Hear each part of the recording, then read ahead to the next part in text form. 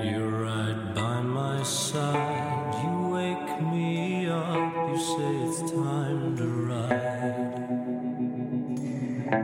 In the dead of night, strange canyon road, strange look in your eyes. You shut them as we fly. As we fly. Stark Hollow Town, Carson City lights. Baby, let's get high. Spend Johnny's cash, hitch another ride. We laugh until we cry. You say go fast, I say hold on tight. In the dead of night, dead night. See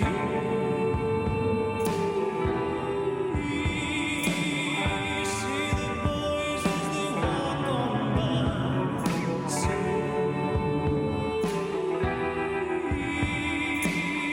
See the boys as they walk on by. As they walk on by. As they walk on by. As they walk on, it's enough to make a young man.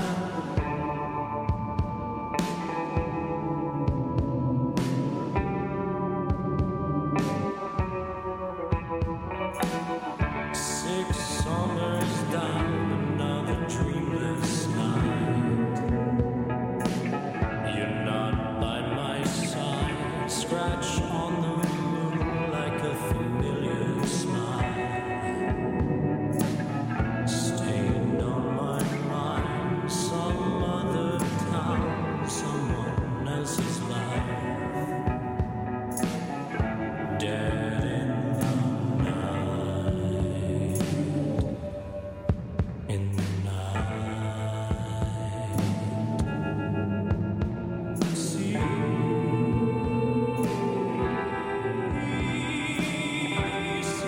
boys as they walk on by. See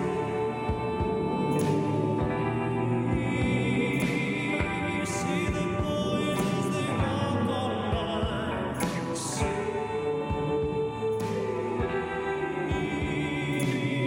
See the boys as they walk on by. As they walk on by. As they walk on by. As they walk on, it's enough to make a young man. I pressed the button. Okay. Okay, We started so making content accidentally before I pressed the button. So. no. What we did was we started rehearsing content. That's true. So Technically, it's true. hey, Hello, everyone. hey, is your finger on the button? No, you said. So we're gonna try that one again. Take 2. Hey, is your finger on the button? No, it's not. Not yet. It was. I pressed it, and now we're recording. See, I didn't. I improvised that one. I didn't rehearse that. Seamless. Although it sounds like we should have. No, I mean, again, for all everyone knows, that gaff was actually just part of our rehearsal. That's Maybe we rehearsed a gaff into it. Maybe we're that good of actors. See, that's that actually you can't tell the difference. That's exactly what I was trying to present. Yes. And how about this? Well, we'll get there. Let's get there slowly. Let's start at the beginning so people know what we're talking about. Anyway, I looked it up because we're not cheating at bar trivia, but the "My Finger Is on the Button" song was indeed the Chemical Brothers, and it was indeed Galvanize, and it was used probably in a variety of car and or sneaker commercials back in, when did it come out? 2011? Yeah. No, wait, hold on. Let me double check that. am opening a delicious Coca-Cola cherry beverage. I am drinking 2011. I am drinking a Pamplemousse LaCroix. I love it. The beverage of my choice. My favorite flavor of LaCroix, actually. People at home can now have a 2-dimensional podcast if they wanted. They could cover our flavor sense and what we're saying. So that's 2 senses. That's pretty good. That's more than most podcasts offer. Thirdly, if you want to engage your visual senses, I was indeed watching the video to Galvanize on mute. Because I can just, like, I can kind of fill in the song in my head because I'm that talented. And Kathy is in front of what looks like an ancient aliens pyramid situation, and I am, there's a fan behind me on the ceiling. That's what you can kind of see. This is my 2001 monolith from the Kubrick movie. It's my Zoom background. Okay. It's one of my many Zoom backgrounds. This is how you know I'm a consummate professional at work. Yeah, it looks like maybe I'm at like the pyramids of Giza when I'm sitting in the middle of it, right? Like, That's Kathy's serious. She's into history, Ancient right? aliens fan, yeah. But then when I walk away from the computer, you see immediately that. Oh no, I'm actually you're a film dipshit. And you like that song that. Oh my god. That Galvanized song. No, yeah, and what is that? What is that 2001 song? It has a name. Thus spoke Zarathustra. Zarathustra. There we go. Yeah. There was my. I saw that in a Jeopardy episode when I was a child, and for some reason it never came from my brain. I knew that fact before I'd even seen the movie or heard that song. Because it was such a bizarre it's based on a book, if you can believe it. So back before, so like a film dipshit, you know how like whenever it's like the book is better, right? So you can now say that about Thus Spoke Zarathustra. Okay. I don't know which came first, because it was a Nietzsche thing. So I think it was Wagner. Wagner would make sense. Let's see who did it. Yes, this is a beautiful learning experience opportunity. I love this. It's on YouTube. I'm going to the Thus Spoke Zarathustra disambiguation. I'm also Strauss. It was a different guy. It's a different. Yes, and so the novel came first, and then the symphony, or as I guess Richard Strauss wanted to call it, a tone poem. Oh, fucking what kind of Brian Eno shit is that? Fuck you. Can we just call this podcast a tone poem? Is that reality issues? A tone poem. Can we call it an atonal poem? Yeah, how about that? like just a monotonous word like just. I love it. Yes. Oh, it's the sound of the universe. Did you hear the sound of the universe going viral? Oh, but I do remember the sound of Saturn. Remember those? They recorded like the sound of Saturn. It sounded like the demon hole, which.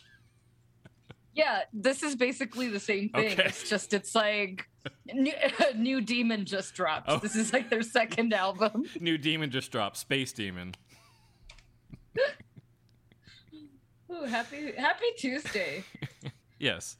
Hello to everyone. It is Tuesday. It is Tuesday, August 23rd. It's 4:14 p.m. where I am. I think this is episode 20.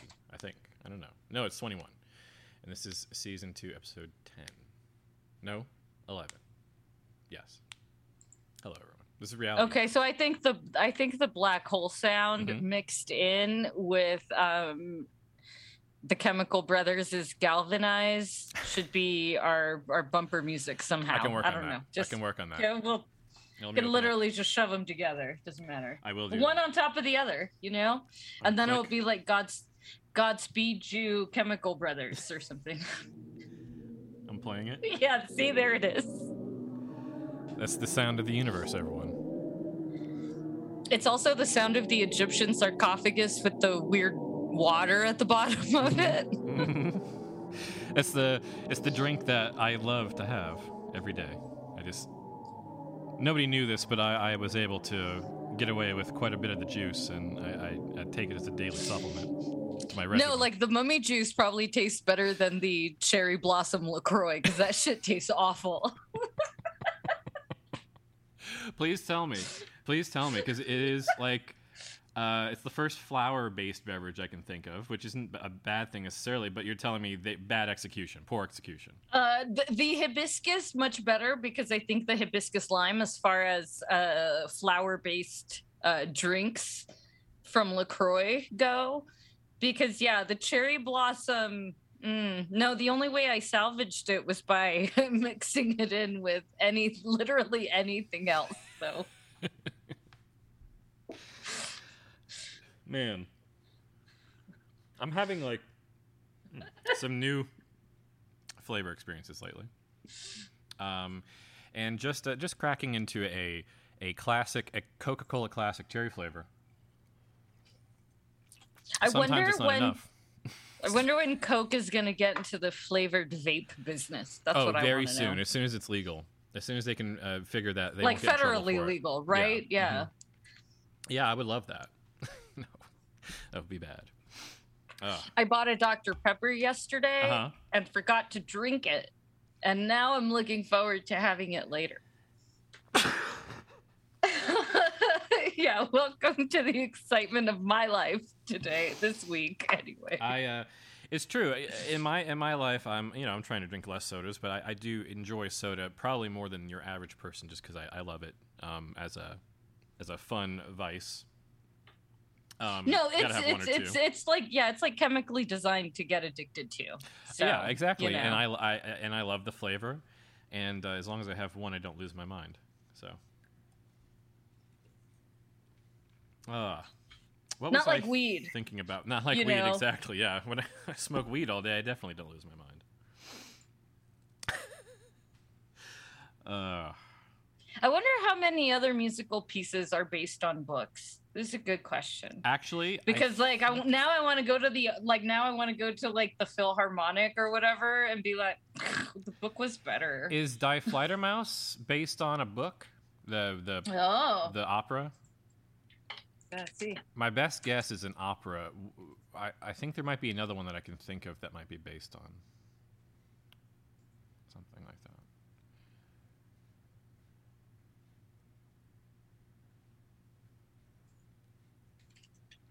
For people at home, Die Fledermaus was the original opera that Batman went to with his family when the tragedy unfolded, later to be, very instructive in the formation of the Batman. Of course, this was retroactively written to the story, but, it works. Because it was originally based on a play. Oh, so okay. Close. I remember, I read the notes when I went to the opera that time. I sat there for 5 hours and... read the notes very carefully. No, it's really fun. So that one's based on a play. So okay. But not a book. Not a book. You'd still have to go to the opera and be like, theater was better. I'm just looking at this tweet. I'll sit on that one. So let's see. What have you been watching? What have I been watching that isn't the main thing that we were talking about before we started recording? Oh my gosh. Yeah. What are the other things, the side things to that? Well, I totally, absolutely watched that Victoria's Secret Angels and Demons documentary you recommended about Lex Wexner. Mm-hmm. Yeah. Oof. Yeah. So I watched that one. Mm-hmm. Let me see. What were the things that I think kind of stood out to me? I think their missing of the political moment was like a theme, right? So basically in addition to this documentary, which is on Hulu, and it seems to be exclusive to it, I think. It's produced by the Hulu. Mm-hmm. And anyway, so it kind of dives into who Lex Wexner is, as far as like this being this mogul guy behind Victoria's Secret, The Limited, all these other fast fashion companies, really and as I think you had mentioned on our last epi, the guy basically responsible for fast fashion as we know it. Yes. It goes into his relationship with Jeffrey Epstein and how he basically was the money behind him, and all of this other weird shit, connections to the CIA, the Mossad, all this other shit. It's a lot of stuff. It's deep. For 3 episodes, I felt like it was really meaty. I felt like I really...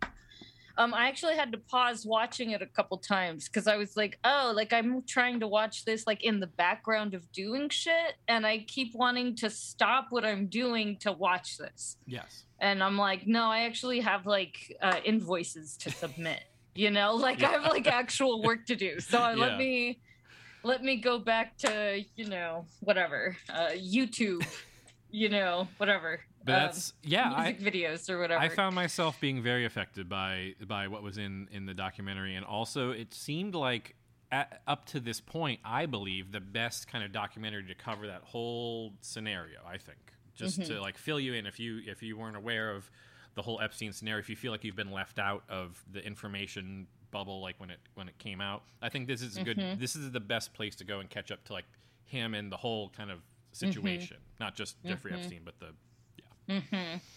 And you'll get to learn a little bit about fast fashion and Victoria's Secret along the way, which actually you'll learn quite a bit. Yeah. And, you know, it was in that last episode where they were... The last episode was really basically talking about the aftermath of Jeffrey Epstein's arrest and conviction and its impact that it had on the company and Lex Wexner, and you know, but it was also coming at a time which was, you know, this political moment of Me Too, and Victoria's Secret, of course, had always been kind of, you know, in that sense, Victoria's Secret was the hegemony. It was the heteronormativity kind of on display that was essentially what the Me Too movement was a reaction to. Right. So like Victoria's, you know, and it talks about how eventually Victoria's Secret jumps on that bandwagon or whatever under new management. Right. But like, it's kind of hard. Like you're the reason that whole, I mean, not like by yourself, not single-handedly, but yeah, kind of single-handedly the reason that movement came to be.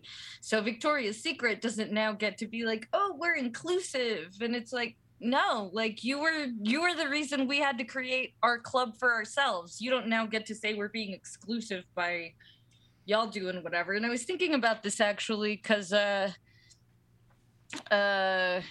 you know, in shopping for lingerie and things of that sort.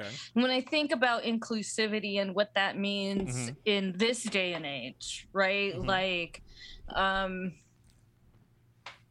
not just for myself as a femme presenting person, but also for men and what that means for what they get to do when people like Harry Styles are wearing lingerie on the cover of Rolling Stone, being called the fucking most global star they've ever had. Like, one, give me a fucking break, but two, like, I don't know, like I feel like, I don't know, like Bad Bunny was doing it first, maybe, and Prince was doing it before all of y'all, you know, like, I don't know, like just Elvis with his lace shirt, even back in the day, right? With that Baz Luhrmann thing that just came out. Anyway, like just thinking about that, and like, no, it was like Victoria's Secret, that kind of even more heteronormatized men and what they were supposed to like and what they were supposed to find sexy and attractive, even if that wasn't right. Like, or I don't know, like it was just like, you know, it like created toxic masculinity as much as it created like regressive feminist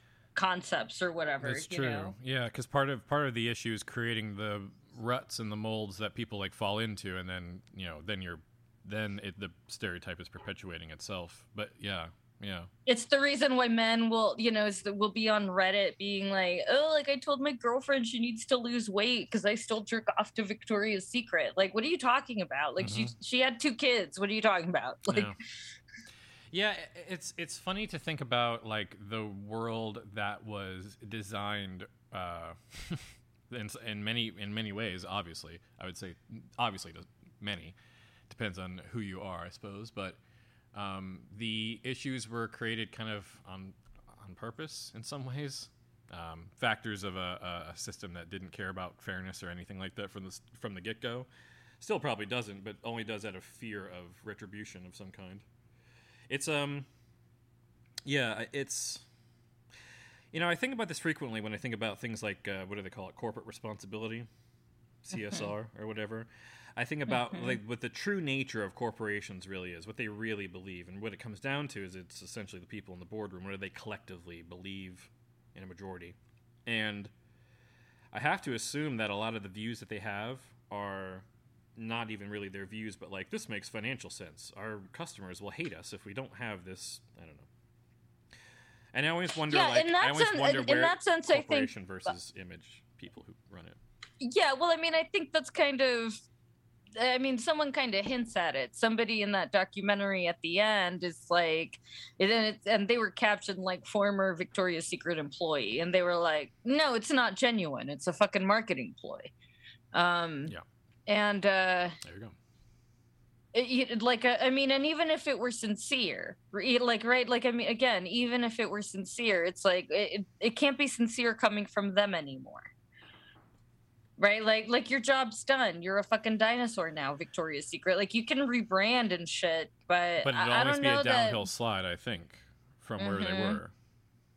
Yeah, like, I don't think that their brand image will be able to recover in that regard. Yeah, and I don't. They're going to become Hanes. And the limited brand will never recover from any of that, or being attached to Les Wexner either. Which as soon as that stuff all became public I remember this, like, in reading this in the Wall Street Journal and everything, like, as soon as that stuff became public, they cut ties, like, instantly. He was already, like, on his way out the door, probably had some heads up on what was coming down, but man, and that's another reason why I think about, like, what the true nature of what corporations really believe, and not just from their public position, but, like, it means that they probably, well, obviously, we know this from the documentary. Even it's made clear that people in their circle knew about all these things that were going down. Enough people knew that it could have been stopped, and it wasn't. So, yep.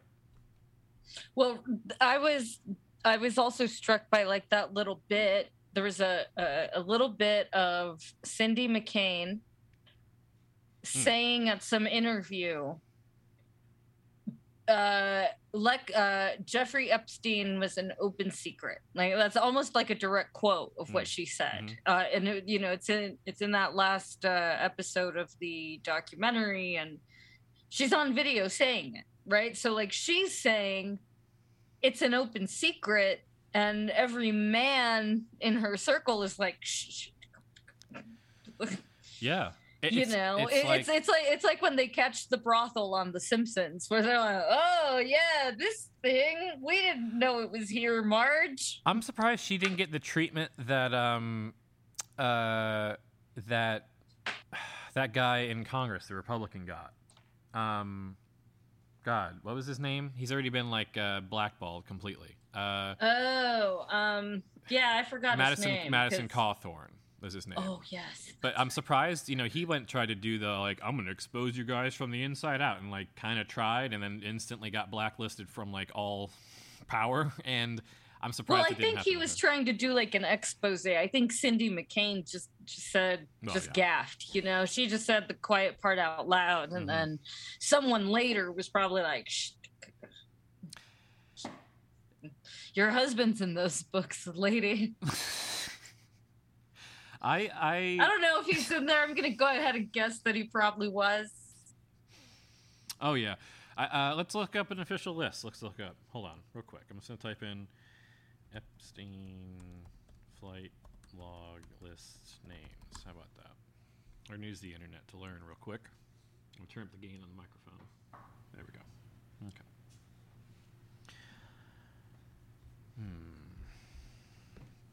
Well, we definitely know Prince Andrew. Kevin Spacey, got that. Bill Clinton, yeah, classic. Naomi Campbell, we know about that because she's involved in some other abuse scandals. Alan Dersh, of course. Lawrence Sumner, who is Lawrence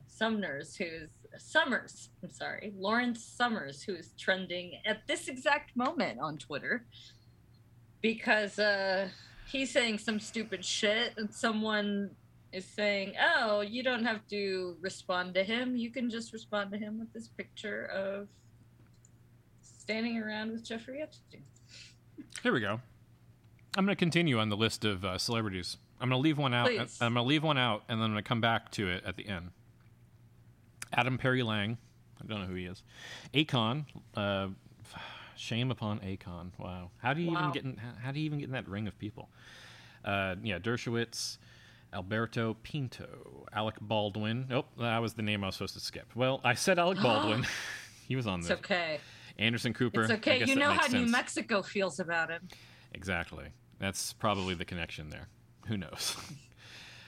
Let's see. Courtney Love. Interesting ride on that one. Any other interesting names? Let's see. James Franco. Concerning. Jim Carrey. Jimmy Kimmel.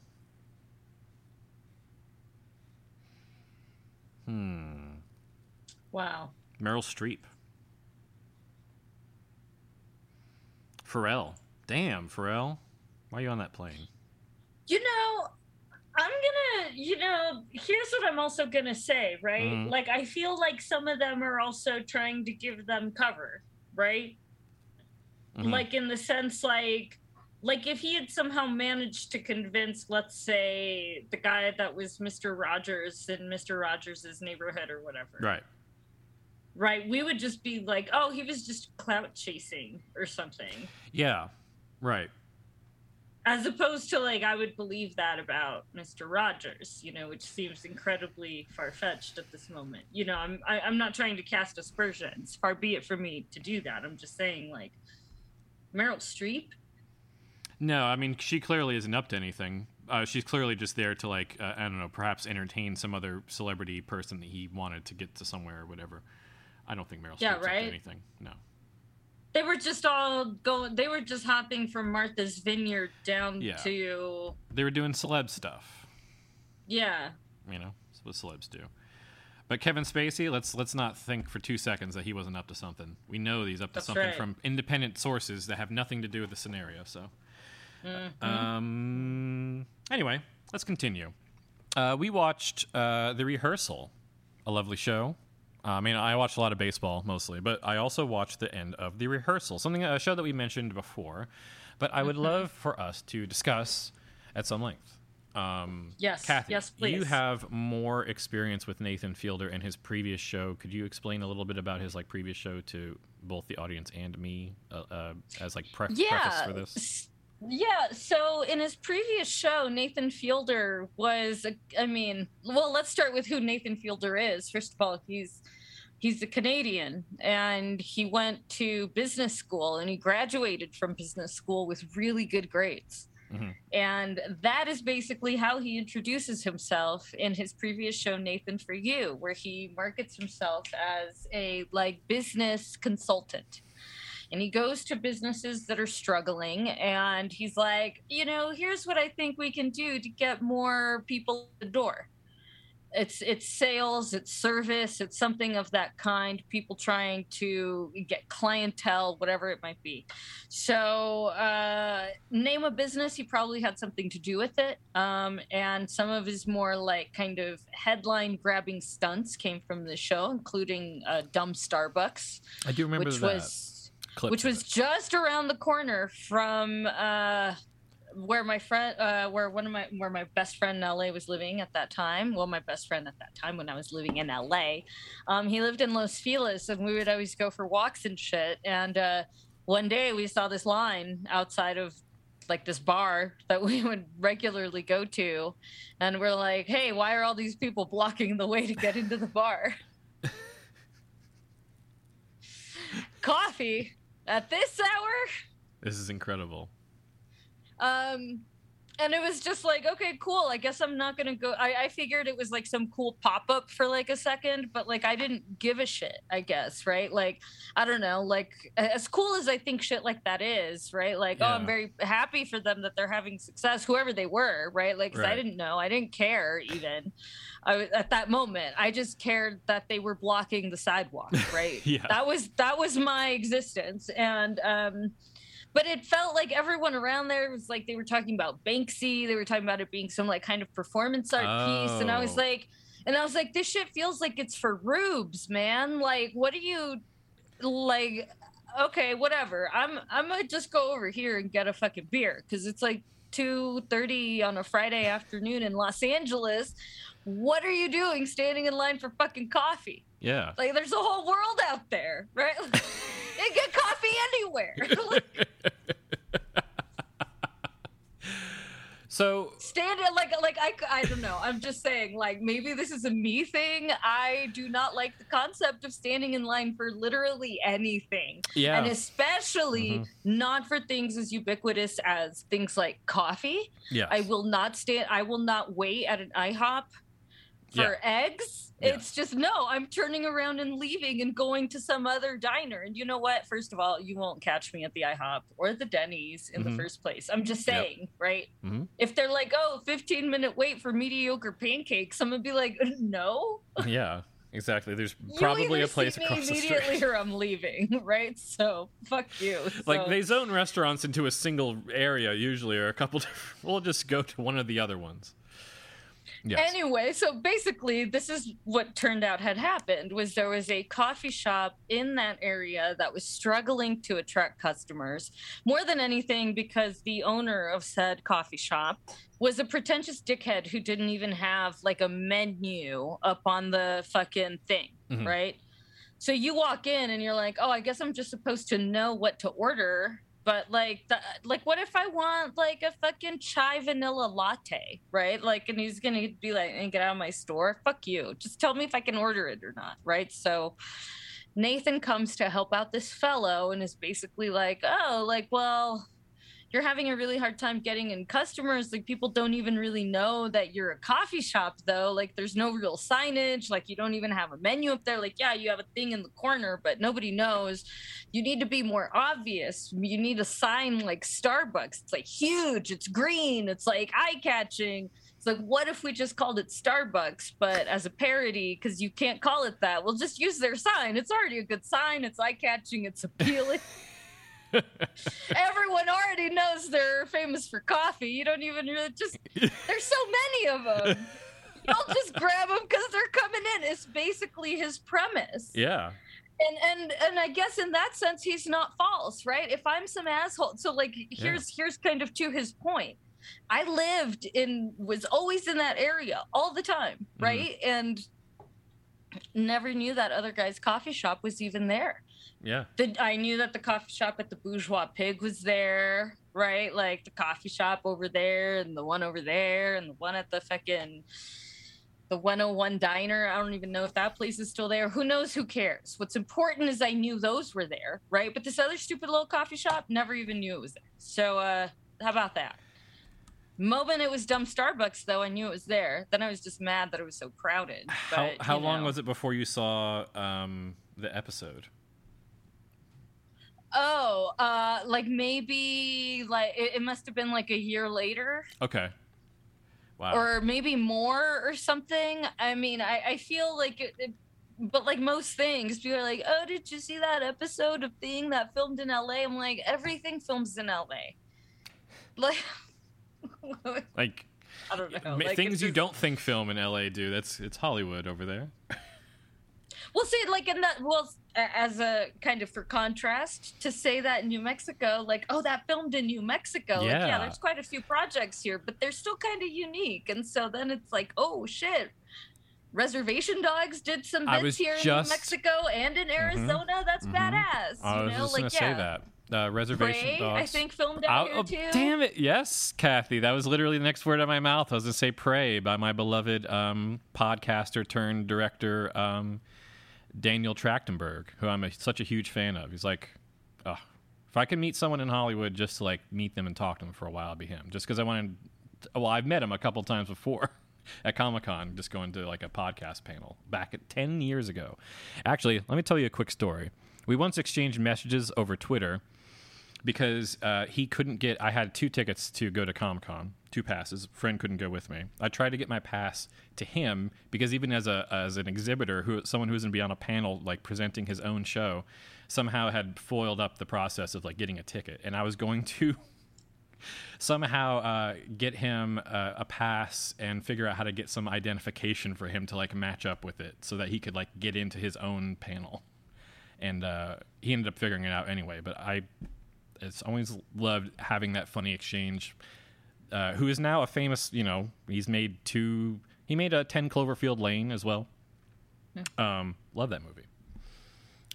That's exciting. I had no idea. Mm-hmm. Yeah, well, he also. I haven't even seen Prey yet. I've been like. I haven't seen it yet either. I'm saving it because I kind of want to like do the whole retrospect, because I feel like that's what is necessary. But man, yeah, it looks really cool. I was very glad to find out it filmed in New Mexico, and I wonder if I would have continued my education if I would have ended up on that set, because that would have been the tier of thing I would have ended up at, and I believe it was somehow, I think it was filmed around Santa Fe specifically, so. Fun. Well. Lots of shit's filming out here now. All I know is that every once in a while in the newspaper and in the like Reporter and things like that, they'll be like, oh, New Mexico Film Office just announced the filming of a thing. Yeah, sometimes they have like project names too. And then I'm like, oh, cool, now I'll know, yeah. And I'm like, now I know who to look out for at the bar. Exactly. Oh, yeah. That's funny. Yeah, I remember being aware that they were filming that Christian Bale movie. What was it called? Christian Bale cowboy movie that was filmed there in like 2016 maybe. Is that like 3:10 to Yuma? No. It was called... I want to say The Revenant, but that's that Leonardo DiCaprio movie. It's Hostels? The Hostels, I think it was called, maybe. Anyway, I'm looking up. That's when I ran into Christian Bale in town. Oh, really? Mm-hmm. Yeah, it was at Casa Sena. I remember we were having brunch, and he was there with his... I didn't even know. I didn't even realize he was there. He was sitting right next to us for like the whole meal. We didn't recognize it was him because it's not like you're looking around like, is Christian Bale at this meal? Like, I don't know if he's here with us. Like, so, but as we were wrapping up our meal, like someone was looking over at other people, I don't know, taking the moment after you finish a meal to kind of look around the restaurant, and they're like, holy shit, that's like right next to us. That table right there, that's motherfucking Batman Newsies Christian Bale. Like, that's him. And he's sitting there with his wife and his, I think, 2 kids. Yeah. And one I immediately noticed, this is the first time I noticed that Christian Bale is quite a petite man. He's short. And I never knew that. But is he 5'9", 5'10"?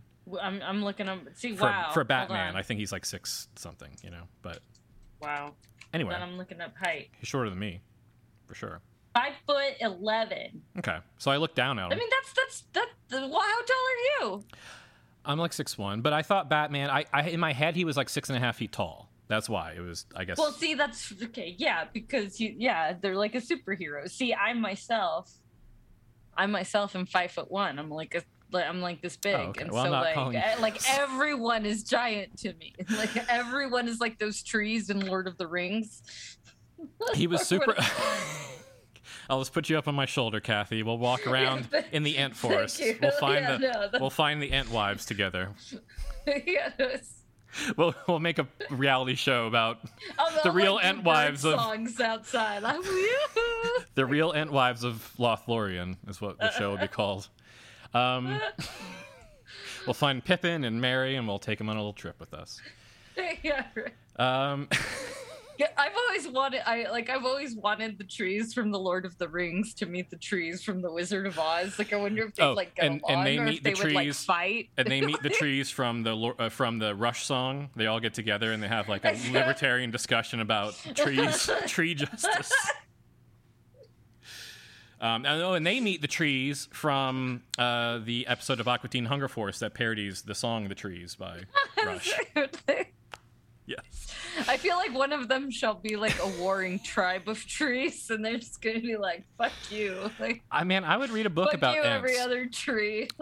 Seriously, I would read an entire book about like the war of trees and the war between trees and tree justice. Seriously, I think there's a whole world of living trees. Where's our Game of Thrones? It's about like the tree kingdom. Hold on. I'm writing this down on my list of future skits. I'm going to start the episode. Hello, God, Kathy. This is the Council of Ents. See? Okay. No, I've never told you this, but I actually do have a list going of skits I'm working on. Okay. And one of my skits is about this guy at Slam Poetry. Okay. And he gets up there and he does like a tree poem. Okay. You know, like a poem about a tree, All you right. know? Yeah. And it's just like crickets. Everyone's like, we've heard that before. And then like a guy gets up there and does a poem about a leaf and it fucking kills. Like it just really fucking breaks the house down. You know how they would make it a fully executed Mr. Show sketch is you only give the first line of the leaf poem and everyone's like just fucking losing. They don't even get to understand what the poem's about and they automatically love it. Yeah. Oh, I love it. Perfect. Let's write sketch comedy together, Kathy. Yeah, no, right now I am currently writing down War of the Trees, a history on a Post-it note. One day we'll just do a podcast where we read our false history of tree hegemony. Give me a place, forest. God damn it, not again. The poplars. They're all working together. They all have one shared root system. There's like the most racist American tree, which is the oak. Like it's just like jingoistic. It's like mad that like there's palm trees everywhere. Yeah, in the Lord of the Rings, I remember they assigned like certain trees certain like personalities, and I remember thinking like, oh, someone was thinking about like what the elm feels like and how old they are, and yeah, I love that. Let's do it. Wow, there probably is a significant D&D book about just the trees. Oh, yeah. I'm sure I could go dig one up and read about Ents to us. Mm-hmm. Hold on. Next episode, I'll pull out the book I'll pull out Monster Manual 2 from 4th edition, and we'll read about Ents. I think. Okay, that's where that'd be awesome because I feel like that's still a learning journey for me. Mm-hmm. And my favorite thing to do is imagine animals that I want to like have as my familiar. For my first D&D character, I had a badger that was the size and like had all of the stats of a bear. Okay, that's cool. But it was but it was a badger the size of a bear, you know, which is pretty fucking terrifying, actually, if you think about it. Like, I would rather have a bear the size of a badger than a badger the size of a bear. I like a DM who allow like a skin swap, where you can see like, I'll keep the stats because we know that's how the game's balanced, but let's like make it into something else. Yeah, I love that. That's great. Yeah, no, that's the only way I'll play. Like, if someone's like, oh, no, like, you have to follow the rules, I'm like, oh, okay, cool, you're a cop. You can leave now. Like, which is fine. Like, that's fine. You can play like a cop. That's cool. I can highly suggest that Shadowrun is a game that encourages you to, like, break the game. There's so many options for you to do anything that, like, if you want to, like, make a story element go wild at any moment, you totally can. I enjoyed that. That's exciting. I feel like my other type. So you said it was called Shadowrun? Shadowrun, yeah, it's a kind of a mix. If you took all of the orcs and elves and fantasy stuff and combined it into cyberpunk, it's like all in one. I was a big fan growing up, and I still have a gigantic collection of those books that I would never sell because I just love them. I love reading through them. They're so cool. Like 80s cyberpunk my origins. Favorite games. My favorite games are either where they're like completely ridiculous fantasy made up, or it's like as far as like, for example, a tabletop game that I really enjoy is Parks, because I'm like, oh look, I have to refill my canteen, you know. Because you have to visit the national parks. I'm sorry, I should have clarified that. Oh, so yes. like you need to have water. Yes. When you go hiking about the national parks or whatever, you get more points. Have you ever? Really cool. Have you ever heard? No, sorry, I didn't mean to interrupt you. I was actually going to say. No, that's it. That's basically. Have you ever played or heard of? It's called. It's a handbook game, or it basically generates stories Let me think real quick. It's based on the first initial edition is based on Burn After Reading. It's called. Huh. Basically, it's sort of like a Coen Brothers comedy of errors, heist gone wrong game. It's like a story game where you roll a die to essentially see how certain things turn out, and you kind of randomly generate the story right at the beginning, and then you play it for about 2 hours, and then there's like a conclusion where you kind of have all these fun things that are forced to happen to like wrap it up. What is it called? No idea. Fiasco. It's called Fiasco. And you can play it without, like, there's no board or anything. It's just like a word story game. It's fun. Yeah. And it can be configured. It has been configured into like a million different settings and scenarios.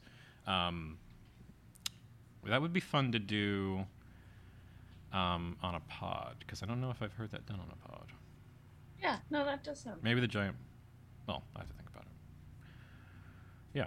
Anyway, just an idea. I just forgot that I took my boyfriend's dog for the day. Ooh. Do you have to maintain the dog?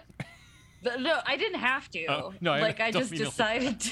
I just mean, do you need to maintain the dog right now? Is that why you brought that up? No, okay. what I forgot is that they should that I said boyfriend. They're my fiance. I'm still not used to this. This is still very weird. Mm-hmm. Yeah, it is. I'm still just not used to it. Where I'm still like, oh, anyway. So I just didn't tell him that I took the dog. So if he gets home from work, he's gonna be like, "Where's my dog?" Theft. The gravest of theft has occurred. Someone has snuck into your house, stolen your dog, and locked the door behind them. Yeah, right. Yes, exactly. Actually, no. The dog took a set of keys and took itself for a walk, and he'll come back. Don't worry. Yeah, right. He'll come home with the keys in his mouth, scratching at the door to let himself back in. He got the lock on the way out, though. Very impressive. Okay, so really funny. Just funny you should say that. I used to have a dog that was half Aussie Shepherd, and she was just really brilliant. And whenever she would run away, because she and her brother both same litter, they would like climb the fence and run out and like be gone for like 2 days, and they'd come home smelling like shit. Dog stuff. Fine though. They'd be fine. They had just clearly gone through like some kind of Disney Homeward Bound adventure. kind of adventure, yeah. You know, but with shit, you know, so they would come back like really needing a bath. That's the part they don't show in Homeward Bound, yeah. Yeah, right. Like where they roll around on the ground and poo, like just many another times. Dog's poo. Yeah, like just fucking losing it, you know. So yeah, watch your. But. Yeah, sorry, continue. Well, the male dog would always jump back in over the fence because he was just, I guess, into that. He'd just pretend like nothing was wrong.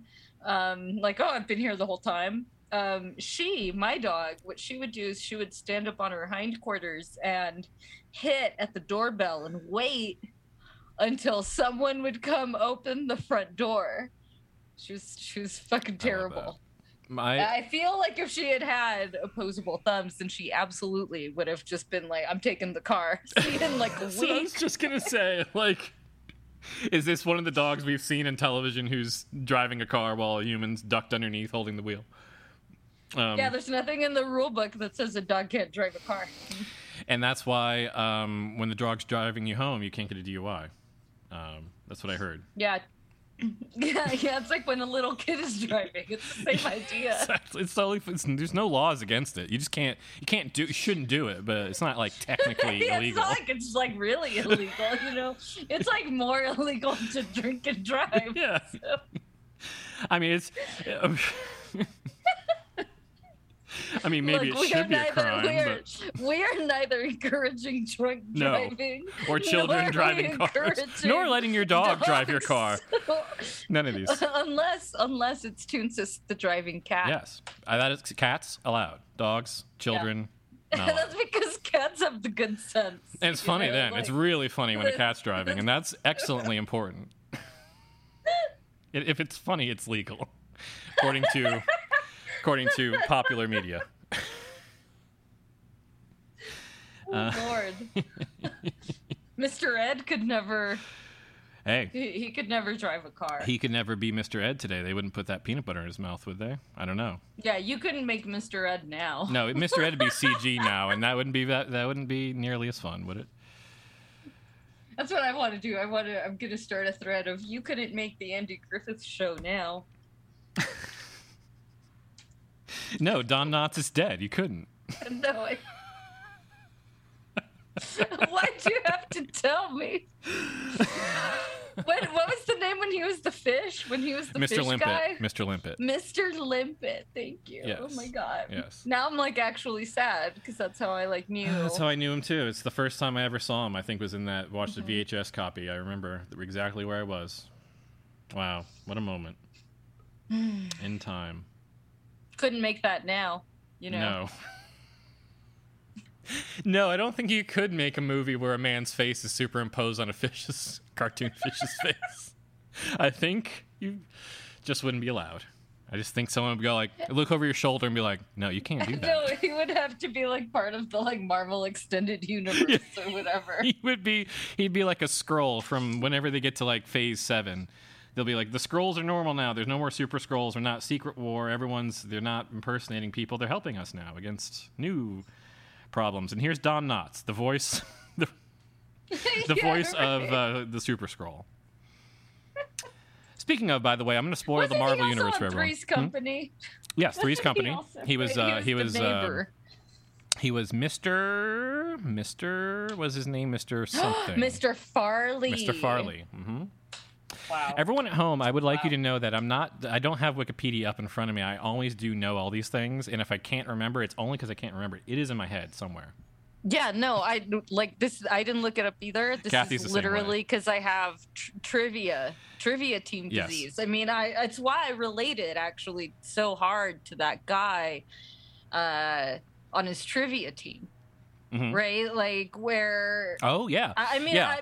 Because I feel like that is one of these things of like where I was like, nah, dude, you don't have to feel self-conscious about your education either, because like obviously folks have thought that you're good enough to be on their trivia team for this long. Like obviously you're smart, you're capable, right? Because if you're bad at trivia or whatever, people are like, nah, you're not gonna be on our team. She was clearly even confident enough in their abilities to even just go as a pair to trivia, which is hard. Yeah, and yeah, exactly. I mean, I've tried that before, and I don't think you'd have to be really good to be two people to get first place. Like you'd really have to really be good. Yeah.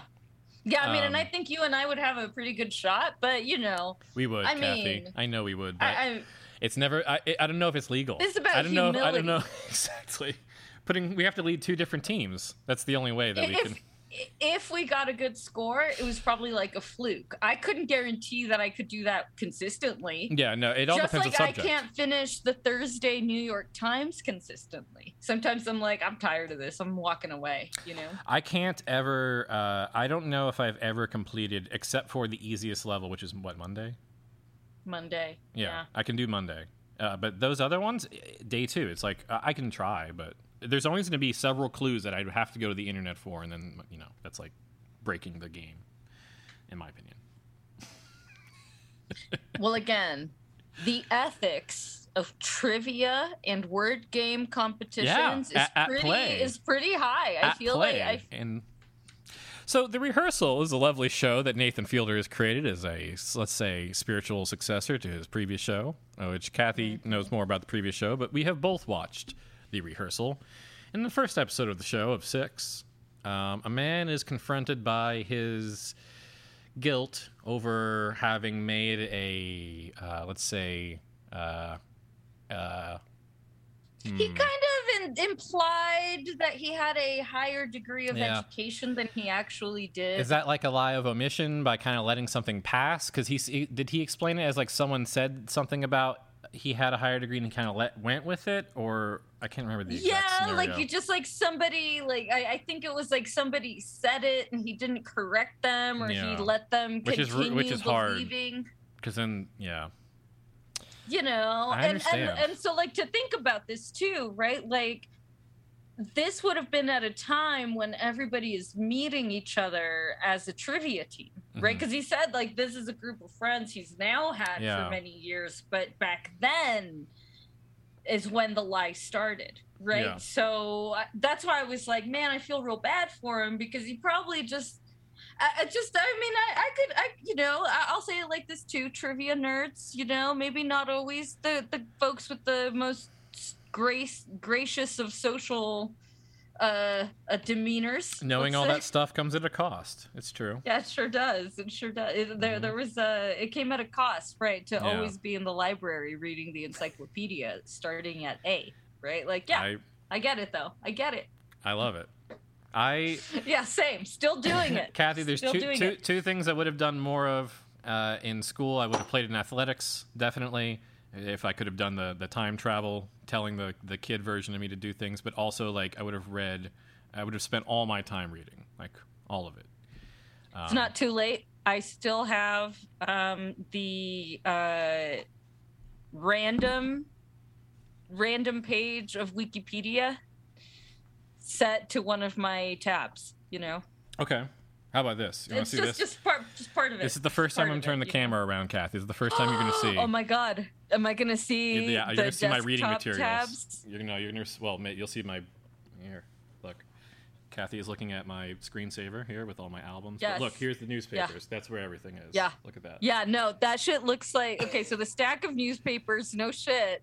I mean, it's orderly and it's on your kitchen table, and you look like a normal human being, except for the newspapers. It's all kept to this. It's kept to this zone. Yeah.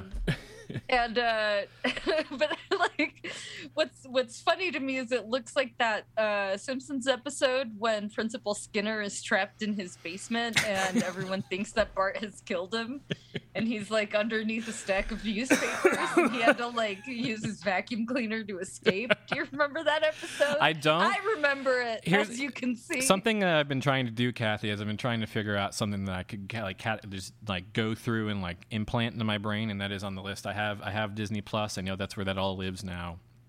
I'm thinking about find that episode. I'm going to tell you exactly which one it is. There was I've always felt like I've had like that gap, which you reminded me of in the ain't your fault, but you reminded me of at the beginning of the episode. You made a Simpsons reference that I recognize, but I didn't like know the context of. So I'd like to know the context of when people say things instead of like looking up a clip on YouTube. No, totally. So I feel like, I once dated a guy who grew up abroad. He grew up in a foreign country. Okay. And so consequently, anything from before the age of like 15, they had no cultural context for. So like all of the Simpsons missed out on... all like basically all of like Beavis and Butthead, South Park, like Family Matters, Full House even. So I was like, oh, did you ever? And he was like, nah, I grew up in a foreign country. Like but he grew up with Americans, right? Okay. And like at the embassy and shit like that or whatever. Right. And so. And anyway, but it was weird because I would like say something and it would just be like just this complete glaze, and I was like, oh, well, at least books, we've read those, so like that we had in common or whatever. But like if I was like, oh yeah, here's the Simpsons quote, they were like, wait, what are you talking about? Yeah, when you say the goggles, they're like, They're like, no. Do I have to call a doctor? Yeah, like, what are you asking about goggles for? Why are the goggles doing nothing? Why are you saying this? I don't understand what this means. Yes, why are you? What does a monorail have to do with this? I don't understand. I don't understand. I really don't understand what a monorail has to do with any of this. That's something I could hear as a Simpsons anonymous someone hasn't said that. You're always talking about this monorail song, and I don't understand what that has to do. Who's Marge? I don't know. Yeah, like. Anyway, that's not why we broke up. Yeah. Fair. Fair. Just didn't help. I guess what I just said implied that wouldn't be a fair reason to break up. Maybe I would have been willing to overlook their infidelities if they understood more Simpsons references. See? There you go. See, exactly. I mean, I've definitely one has considered such. I mean, I haven't. I haven't. I've seen all the Futurama. I was a big fan of that. But there's something about Matt Groening having his feet massaged on the Lolita Express that really makes me upset. It makes it hard to watch that. Even that show's like on Netflix that is supposedly like very socially progressive and stuff like that. Disenchanted, but I just, I don't know. I'm gonna watch the old Simpsons because I'm gonna pretend my brain's in the zone where I would have been back in the day. Sort of like watching the Kardashians, I guess. But can't forget everything. Did I tell you about my friend who was watching Saturday Night Live in reverse chronological order? Yeah, tell me more about that. Is there any update on this friend's health or sanity? Yeah, no. I actually will be spending some extended time with this person in the coming week. Okay. But I did ask them for an update, and they said they have reached the beginning of the Obama. They've reached the beginning of the Obama administration. Wow. And that that's heavy duty progress. And that their one reflection is that is the guy who played Obama on SNL, was he really white the whole time? That's what he said. And I was like, I don't know. And I was like, I don't know who that was. Even for me, I wasn't watching it. Kathy, I feel like even me guessing which actor played Obama, if I get it wrong, will be racist. So I can't do that. No, I felt the same way, but like it was like a general question, and this person who has been watching the episodes was like, doesn't know which actor it was. You know who that? Like, was it like multiple guest actors? Because that happened, I think maybe it had to have. Like once again, I'm not going to say who. I'm not going to guess. Well, because they were watching it much the same way I was describing watching other TV in the background, right? Like you put it on while you're like gardening or whatever. And you see like a skit that's insane, and you just kind of overlook it maybe, and you go back to your gardening or something. Yeah. Let me see. He was portrayed by. Oh yeah, Fred Armisen. Wait. Jay Farrow. Yeah, you heard me say that out loud. Okay, okay. And Chris Redd. Yeah. Oh, no. So I'm gonna go ahead. Oh, Kathy. And we just canceled SNL. We just canceled SNL for doing blackface. No, but see, that's the thing. Is that like? How is this possible? I feel like us pointing this out is like pointing out that Ted Danson once did blackface like that. Like, yeah, okay, but everyone's forgiving him for that one because Whoopi was with him for some reason. Like, it's still like, ooh, he still shouldn't have done it. But I feel like let me let me read this sentence. Let me read this sentence, which I'm pretty sure is what Kathy just saw. And Barack Hussein Obama II, born August 4th, 1961. This is from. It looks like it's from the Best Buy website because the way it's sponsored. It's your classic wiki, fandom wiki. He's an American president and politician who served as senator from Illinois. Remember him? He was the 44th president of the United States. On Saturday Night Live, he has been impersonated by Fred Armisen for more than 30 times until May 12, 2012, and by Jay Farrow from September 15, 2012. And Obama himself made a cameo during the Halloween party episode. Yes, I remember that. That was when he did the David S. Pumpkins. Then wasn't he part of one of those? Anyway. That is extremely bizarre to me. Now I know that Fred Armisen has. Is he still in the? Is he in the shadow? Did he get thrown into the shadow for something in the past, or am I thinking of that senator? I am. I'm thinking of that senator. Excuse me. Oh, Fred that was Armisen. Al Franken. Al Franken. I was thinking of Al Franken.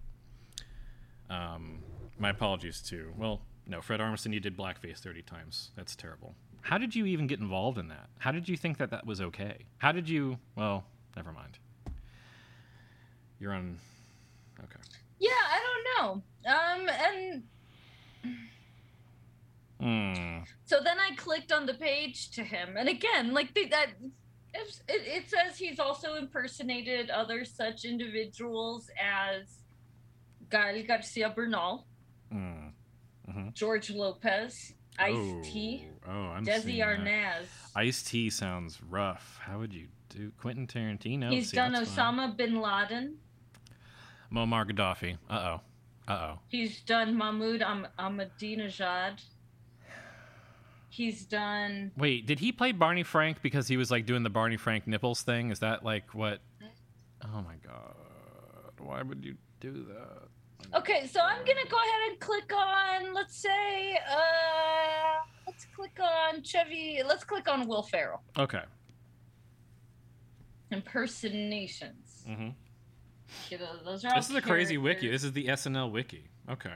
This is going to tell us a lot of things. What if we look up Sherry O'Terry? Do you think that she ever... Okay, Will Ferrell has done Benjamin Netanyahu. Okay. Well, do you think that that's allowed? No, we can't make that judgment. I don't know. I mean, next person. who am I to say?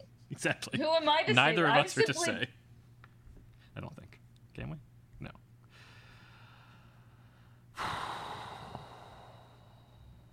Oh, there's a guy named David Larry. Will Ferrell once did a Saddam Hussein. Yeah. As did, however, it appears. Speaking of the monorail, Phil Hartman. Mm-hmm. Alec Baldwin did it. Dane Cook. Oh my God, Dane Cook. He has also done an Osama bin Laden. Horatio Sands. Or isn't he? He's Toilet Explosion now, isn't he? Yes.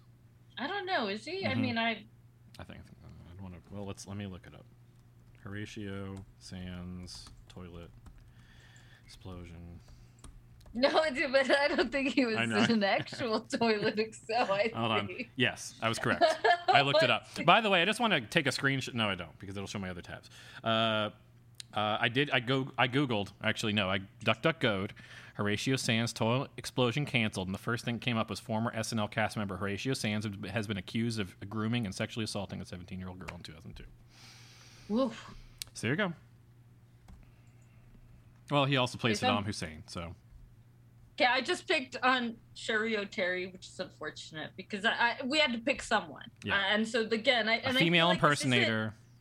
I feel like this isn't really representative of them necessarily. Yes. It's more like the writers and the SNL culture probably at large, even, right? So I'm trying to come at this from a systemic point of view.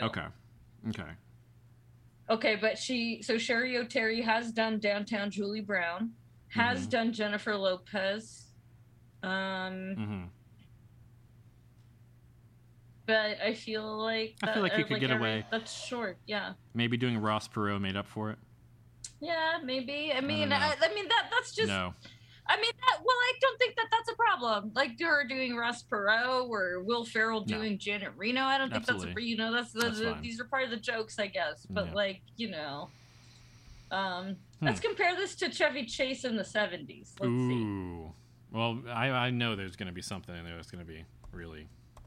Okay, are you ready for this one? Like, his impressions are David Eisenhower, whoever that is, Greg Allman, one of the Allman brothers, Gerald Ford, Jeffrey Dahmer, Leonard Nimoy, weird, Mark Furman, the racist cop from or the racist DA from the Rodney King trial, and Ronald Reagan.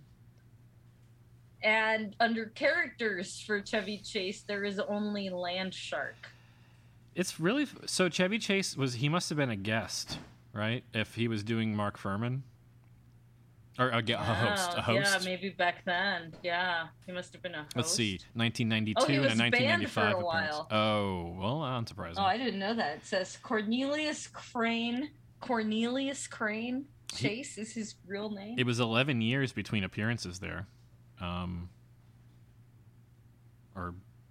He stopped. The last time he hosted was 1997. Yeah, wow. Oh. I know that he rubs people the wrong way pretty much everywhere he goes, and that's not like a singular situation. But he had a fight with Bill Murray. Came back to host. The main thing I always think of when I think of Chevy, besides his wonderful acting in several films, I mean, that's the problem, is that he's like he's really good actor in many films, but yeah, I mean, the way that he left Community and everything was like very strange. I don't think we've ever really gotten the full picture of that, because it ended up, and also the creator kind of like quitting at the same time. I bet you they all got into Dan some Harmon. fist fight. Yeah, who knows. No, I know that he was supposedly like a very intense person to be around, Chevy. Let's see. So that's how we got to the rehearsal. Yeah, so we got to the rehearsal. Somehow. So tell me what you thought. What are your thoughts off the top of your head about the rehearsal? Because to me, it changed a lot of the way I view a lot of things about reality television. Well, I was,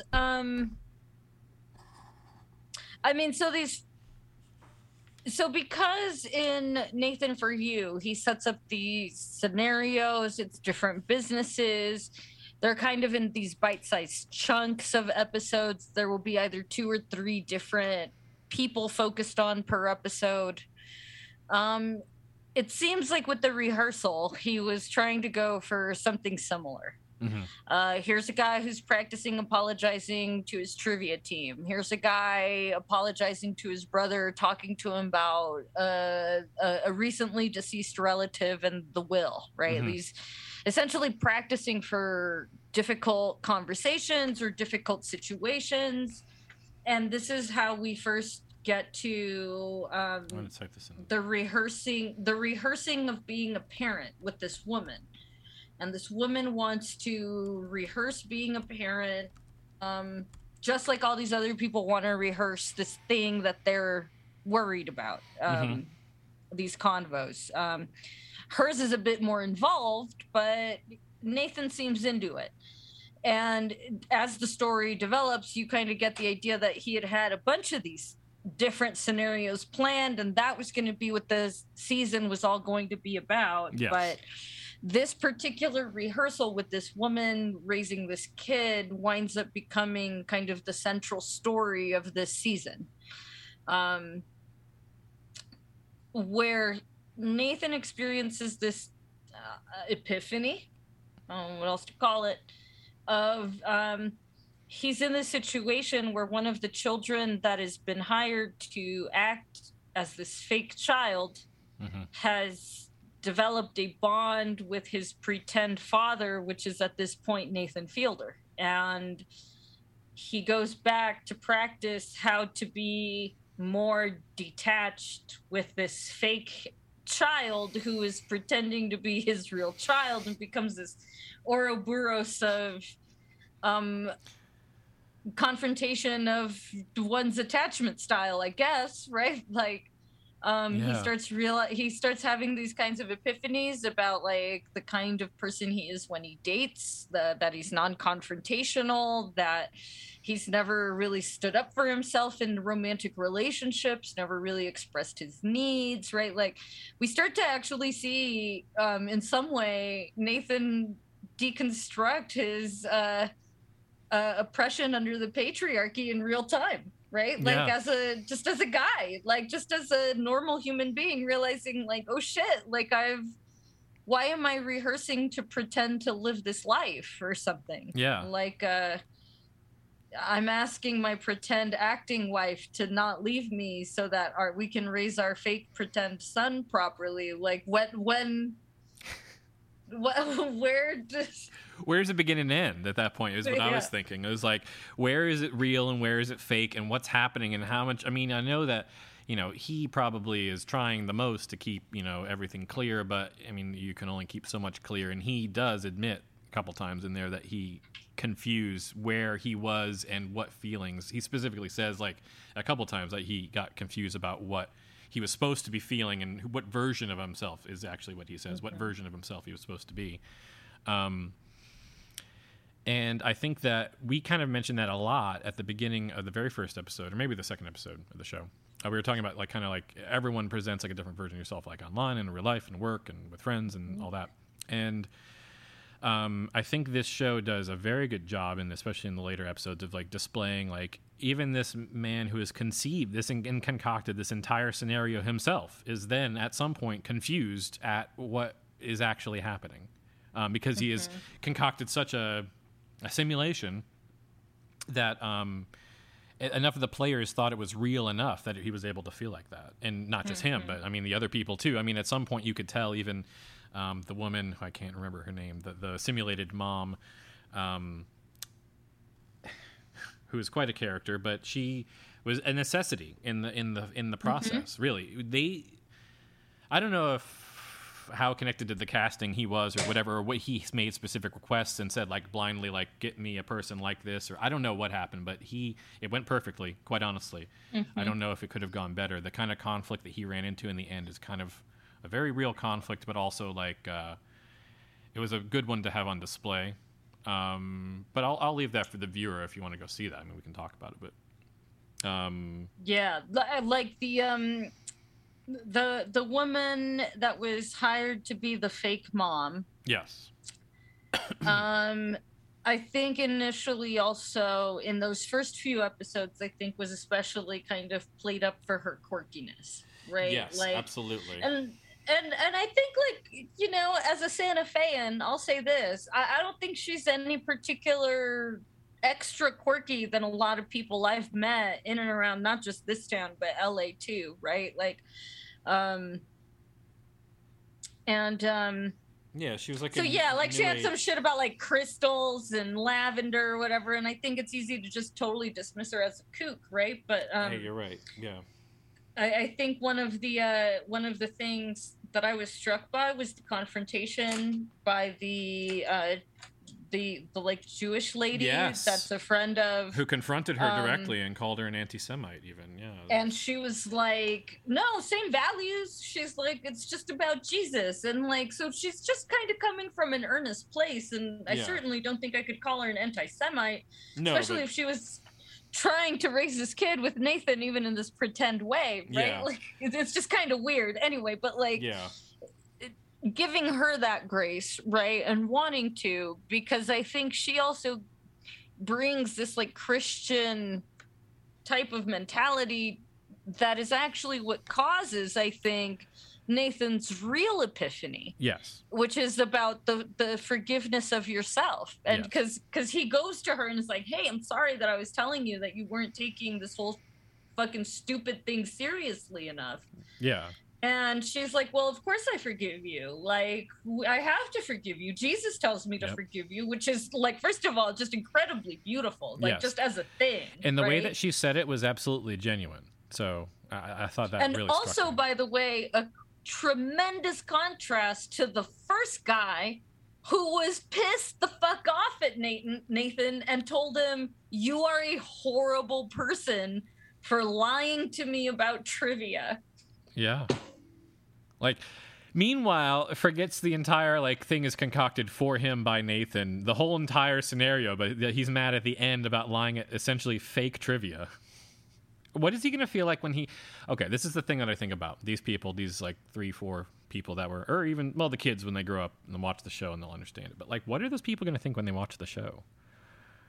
What's that moment going to be like when they see all the things that they didn't see while it was being made, the things that happen behind the scenes? Like, I feel like that man, the trivia man, when he sees that episode, he's going to be like, he probably is in some serious spot right now.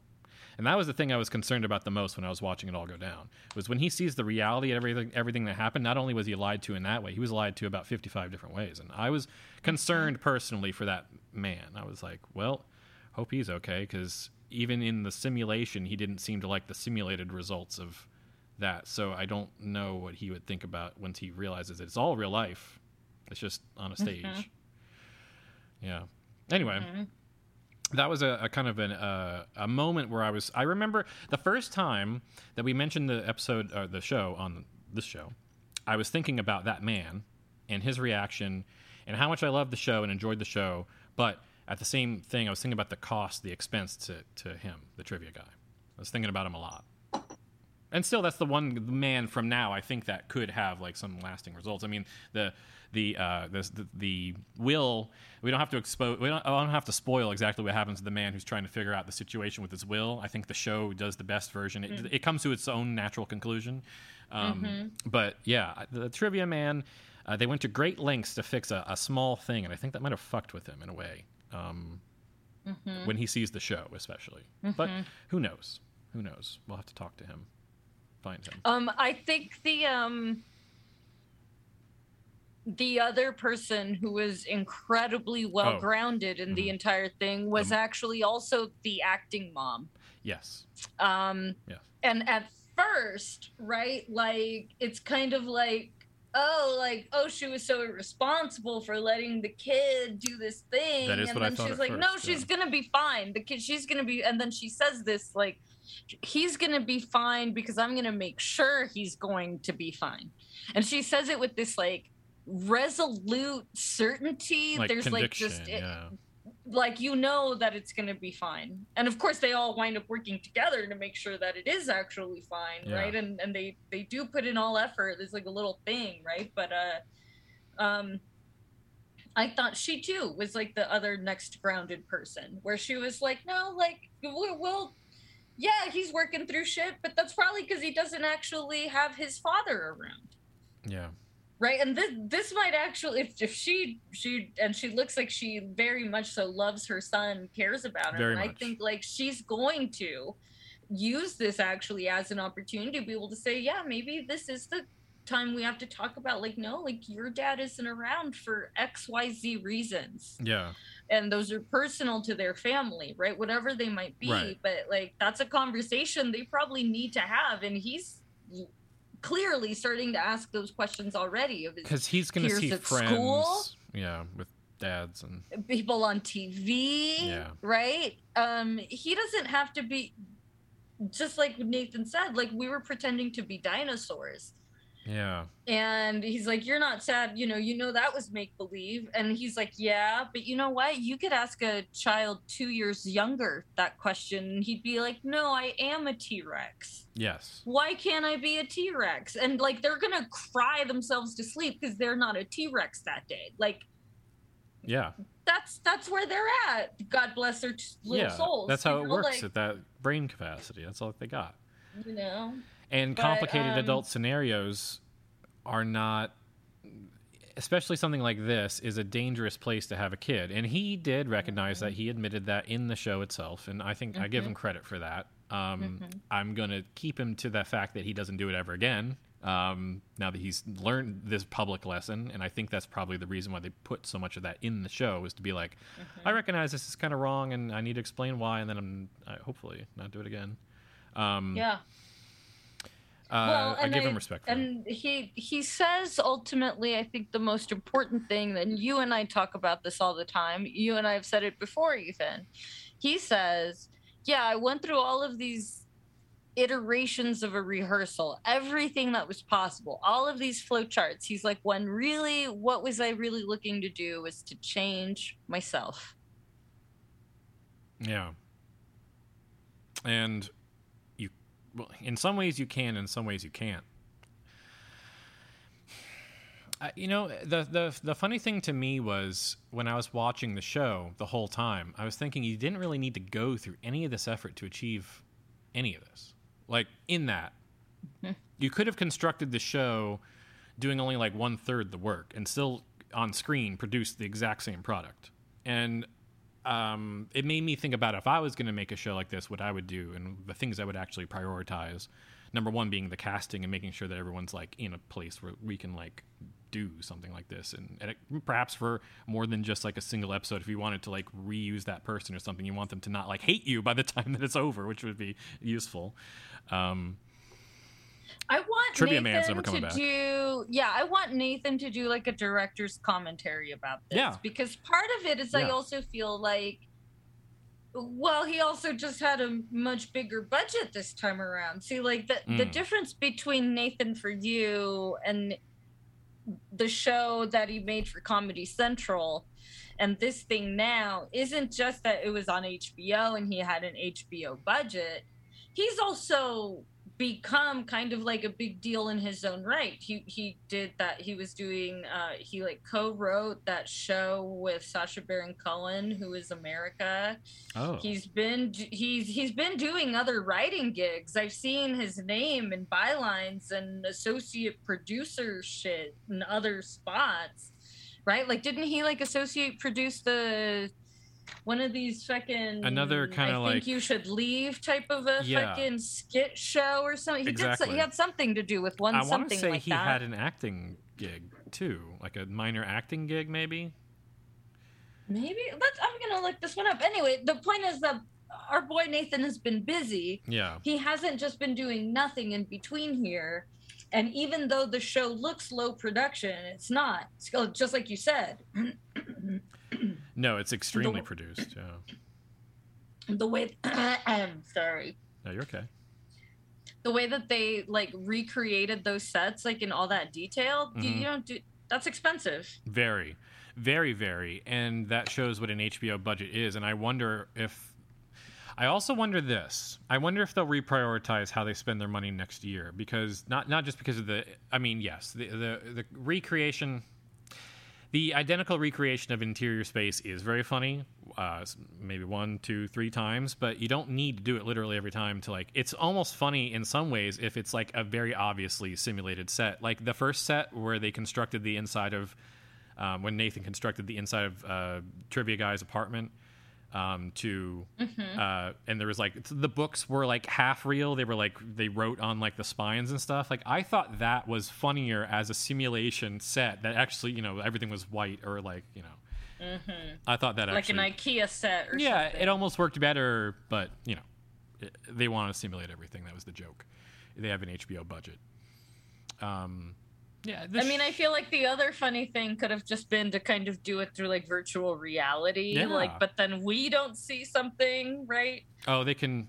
There's ways. I mean, we could, right? Probably, but it's not the same. Yeah. I think that I think Nathan will try some new things. I wonder if he'll extend any of the previous scenarios. I wonder if his fictional wife will be involved in the continuation of any stories. He did seem to want to really leave that in a healthy position, I guess, for what could be done. Wow, there's just so many ethical considerations. That was mostly what I was thinking of when I was watching it, but other than laughing, because there were so many great laughs. Well, I feel like that's also really interesting because it was like I said, I felt like Nathan was wrestling with those things kind of in real time, and we just kind of got to see that. Yeah. And I felt like that was the thing that really most upended my expectation of the show, right? I expected it to be like Nathan For You, where he's putting all of these other fucking people on display for us to go, ha ha ha, isn't this situation that they're in hilarious, right? Yeah. I've never actually felt that. I feel like it's a common critique that like Nathan is kind of cruel to his people, like the people he has on his show, that there's like kind of like laughing at them. I didn't feel that. I've actually never felt that. Yeah, I feel like that's kind of like maybe you're the one laughing at them and saying Nathan did it for you. Like, but I don't know. Like, my instinct isn't to laugh at the person who tripped in the actual middle of the sidewalk. My instinct is to go, oh my God, are you okay? Yeah. Right? Like, because we're not actually in a Keystone Cops comedy, right? Like, we're not in real life. Like, that shit's actually dangerous to slip on a banana peel. Yes. Like, and that's actually what the simulation was all about, was that if you could create this like fictionalized version of the scenario, you could try over and over and over again to get the perfect result, which of course you can't do in real life. And that is like the dream, though, in like your dream state, when you have this, you know, even recurring dreams, you're like getting to the point where you can like solve this like scenario or whatever that you had. And I just or Groundhog Day, I mean the fantasy of Groundhog Day, that you could experience everything, you could do it just right. There's it's control. Recently, recently I spent a lot of time with a baby. Okay. And I should just mention here that at least in my family, generationally, I was like at the last line of cousins, like age-wise, of like everyone in our generation. Okay. So like babies didn't start to happen again until I was like 20, 25, by which time I'm like a professional person, like in college or at a job. And so like, I'm like, I'll come say hi, congratulations on your baby. But like at that point, like the world wasn't set up that I was like, oh cool, I'm babysitting or something. Right. It was like, cool, my cousin has a baby now, you know, like, or such and such friend or such and such family relative or such and such other peer has a baby. But like, I don't know, I never grew up with them. And then as I got older, like babies became even rarer among people of our generation. So I feel like I've never spent time with young children. And recently having to spend time with the baby, the mom, just as we're a group of folks kind of hanging out together. Every once in a while, her phone would ring, or she'd have to go to the bathroom. She'd have to refill her water glass, any number of normal, ordinary things. And she would do the most normal, ordinary thing one does. And she would just turn to the person next to her and go, hey, can you just hold the baby for like 2 seconds while I go do a thing? I was like, yeah. You bounce this cute little thing on your lap, right? But the entire time that I was doing that anyway, because it feels like such a foreign thing for me to do, I was like, look at this cute little bouncing thing that I'm going to hold on to for dear life, because God forbid it fall off my knee and hit the ground. That's exactly what I've always felt. Yep. And so, like, just, and so I was like, talk about a rehearsal, right? Like, if I had, let's say, spent more time with a child as a younger person, maybe even in a more recent, distant past, maybe I'd be like, oh, I've done this before. Yeah. Cool at you, but like it's, Yeah. But that too, practice makes perfect. And I think last time we also talked about fake it till you make it, right? Yeah. She was a first time mom.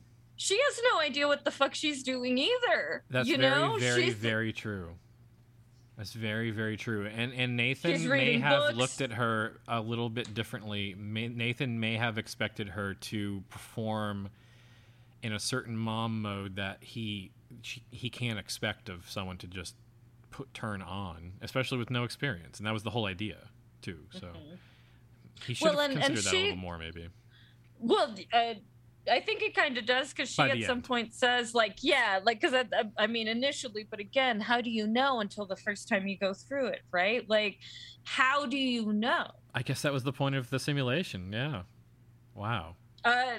Because, I mean, how else do you know also, like, when he was making his actor kids be actual pizza chefs, he was like, no, dude, like, make a fucking pizza. Because I love that. You can pretend to throw a pizza or whatever, but someone who knows what pizza throwing is actually like is going to go, no, you don't fucking... So someone takes out a fucking rolling pin. No, you fucking idiot. You don't do that to a pizza. You just smushed out all the air bubbles. Like, I love No one does that. I love how they had the guy come and make, like, the acai bowl and, like, the... that was so good. You're either a sandwich artist or you're a sandwich fraud artist. Exactly. Guy. He was doing Fraud it like artist. he's like, would you like more whatever in your bowl? And I was like, oh my god, this guy's really, really, really. He's really good. Yeah, he was taking the Fielder method very seriously. I would love to be a graduate of the Fielder method. So I feel like one of my very close friends in Los Feliz is maybe an innovator of the Fielder method, but he has been an actor in Hollywood for many, many years. Okay.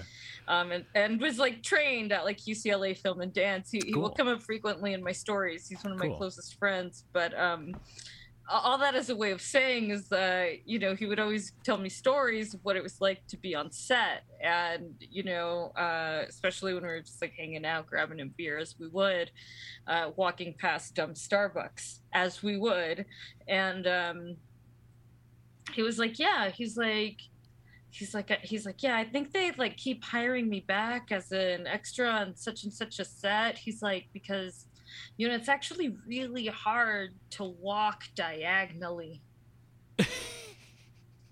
And he'd kind of giggle. Yeah. But he was like, no, he's like, I'm joking. He's like, you really don't understand how many people like will walk diagonally as an extra, and like all you're doing is being some dipshit at the bank while they're zooming in on whoever.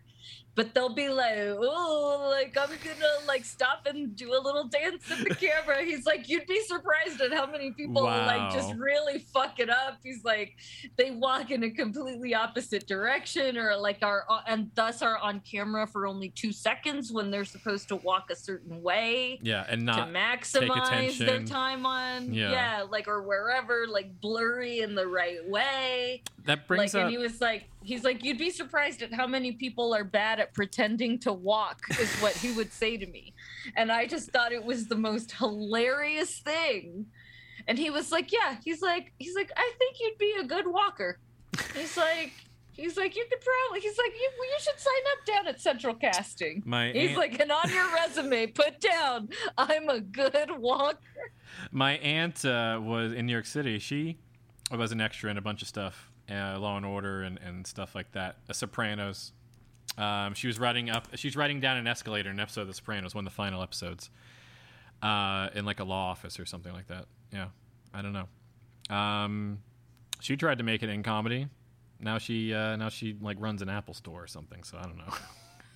can't. Kind of funny. It's kind of funny to me. She has an HBO. She was a 20 out there somewhere. Is a 20-minute.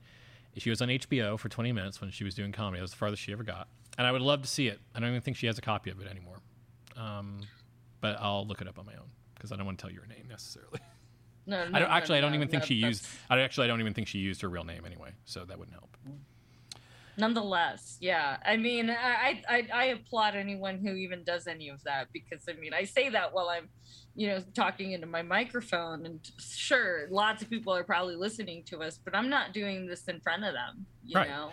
Exactly. No fear here, because it's just us. You're going to be able to edit out that cough I did earlier. Yeah, and you're going to be able to edit out that time where I accused Nathan Fielder of something, right?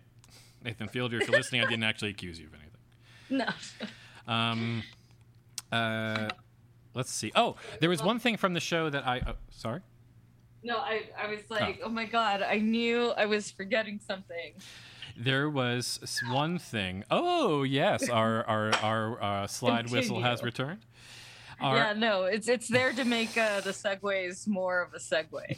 As everyone can see, that segue was fucking seamless. The extras in the show, that I was just thinking, I wrote this down while you were talking. There was one amazing scene where a woman was pretending to eat. And she put the food up to her mouth and went like, and like put the fork back down with like the uneaten food untouched. And I was like, that was the best extra moment I could imagine. It was just perfectly timed. And the other thing I would say is that there was a segment in the show, about 10, 15 minutes, where they had like a fake party with a bunch of extras, but due to the fact that they were extras, of course, they couldn't have speaking roles, so they couldn't say anything, and they played with that a little bit. But I was thinking in that moment, it would be fun to like hire a bunch of extras and use them at their extra rate for extra acting, but like in a creative way. Maybe like just make something that doesn't have audio and like people are just like, speaking with lips and you have to like read it yourself to kind of like figure out what's happening or something. Ah, yes. Maybe they were all standing in line at dumb Starbucks. Oh, yes. Okay. Maybe only some of those people were actual dupes. Maybe some of those people were extras simply paid to stand around and be in line. I mean, it does eventually become like a phenomenon in its own right, I think. But why would it have caught on in the first place? That's true. And that's obviously something that's happens all the time. I mean, there's extras, people that get pulled in to sit in seats. There's all kinds of opportunities in LA for like bit work like that. There's no way that they couldn't have done that. That's completely conceivable. You know what that makes me think? That makes me think that we could like really Nathan Field or something pretty easily. I mean, really, the crowd of people is a powerful tool. You use a crowd of people, you can achieve a lot of things. It doesn't have to be a restaurant. No, well, I think this has been the premise of our entire show, though. Oh, yeah. Right? Like Nathan is doing it in a way that is like trying to be incredibly subtle in the simulation it's providing. Yes. Right? But Survivor is trying to give us a simulation of a desert island while still being on like a totally wholly supervised part of the beach, even if those contestants are actually in this like fake scenario, right? At any moment, really. Nonetheless, though, the producers can hit the panic button, and any of those people can be airlifted at any moment. Yes. Yeah, like. Right, like the reality is ready to be broken if the necessity calls for Definitely. it, right? Yes. And it's in these moments of where we're creating realities where we're not allowed to do that. Nobody at Victoria's Secret was allowed to hit a panic button going, wait a minute, we've created a fake reality that's a little too fake or too real or something, right? Yeah. Like, it was like, holy shit, we've created a Frankenstein. Yeah, and right? by not managing their own situation they created, they actually created their downfall as well. Yeah, by not adapting all the time. Yeah, because they didn't, again, they're not meeting these moments of reality, right? They're still refusing to confront it, maybe because they thought of themselves as such effective reality builders, right? And that's who Nathan is at this moment. He is a reality builder. He's the Willy Wonka, the dream maker. Yeah. I don't think that that's false, but I think we all are that person. Who the fuck was Willy Wonka before he was Willy Wonka? Did he inherit the factory in the same way? Was he just some fucking Charlie Bucket once upon a time? I don't know. Maybe there's a gritty prequel waiting to be made somewhere. I actually just watched the both versions of that movie like 3-4 weeks ago. Yes, and I have a lot of that, so that freshly pricks my brain. Yes, I did wonder while watching that movie. One, I didn't realize when I was a kid, I hadn't seen it in quite many years. One, the older version is much better, obviously. Yes, I mean, Gene Wilder, genius. Yeah, it's incredible. And that sequence in the was that tunnel that they go through on there's a song and all that. I didn't remember how like a photosensitive that whole sequence is. That was a problem for me. It gave me a headache. But there's no earthly way of knowing. I love that. That's a poem too. Oh, was that like a Roald Dahl poem? Isn't that the guy who made that? Let me see. Because when he says, all I need is a tall ship and a star to sailor by, that's a poem. That's an excerpt from a poem. Let me see if I can read it. Maybe not. He actually references there's a lot of things that he references, like where he quotes things, and I'm like, where did that come from? I know that's not his, like he's quoting something. Okay, let me. There's another moment when he says to Charlie, "So shines a good deed in a weary world," or something. That's a quote from something. Here's the sea fever. This is the poem that quote comes from. And all I ask is a tall ship and a star to steer her by. It's Sea Fever by John Masefield. Thank you. Yes. I must down to the seas again, to the lonely sea and the sky, and all I ask is a tall ship and a star to steer her by. And the wheels kick, and the wind song, and the white sails shaking, and a gray mist on the sea's face, and a gray dawn breaking. I must down to the seas again, for the call of the running tide is a wild call and a clear call that may not be denied. And all I ask is a windy day with the white clouds flying, and the flung spray, and the blown splume, and the seagulls crying. I must down to the seas again, to the vagrant gypsy life, to the gull's way and the whale's way, where the wind's like a whetted knife. And all I ask is a merry yarn from a laughing fellow rover, and quiet sleep, and a sweet dream, when the long trick's over. I only messed up 2 words on that one. Feel pretty good. I like reading poetry. It's nice. It's an old... Let's see. There's a whole biography of the poem down below. So I'm not going to read that. The song actually is original content to the movie. Okay. But I thought it was a poem like some of the other shit was a poem. Kathy, would you like to read me the text as if it was a poem? Oh, sure. Hold on. Let me come back. When I was Googling it, it was on genius.com. So I'm going to go to genius.com and read it from there. That's where we belong, Kathy. That's our website for us genius music lyricists. And sea poets. I feel like I come from a long line of sea poets. Okay. That's why I have this obsession with the sea. How many albatross do you have hanging from your neck, Kathy? It's true. No, it's true. So when it was still easy to create fake Facebook accounts? I've Do you never remember that? I know. I never really. I'll take your word for it. I never. Catfishing scared me in my entire life. I couldn't. Sure. No. Well, once upon a time, it was easy to create fake Facebook accounts, and I created a fake one called. Well, it was a permutation of. I won't give the exact name because then you can find me. But it was basically the Sea. Okay. And I created this fake account just so that I could, in my own personal Facebook account, get married to the sea as a life event. I love that. Were you enjoying Moby Dick at the time? So now that I've gotten engaged, I'm a little conflicted because if I update it to reflect that I'm actually engaged to this other human being that's real, it has a real Facebook account, I'm going to have to cut things off with the sea. Yeah. And I'll be honest. You'll never be able to get on the water again. I feel like Poseidon I don't know. will curse you.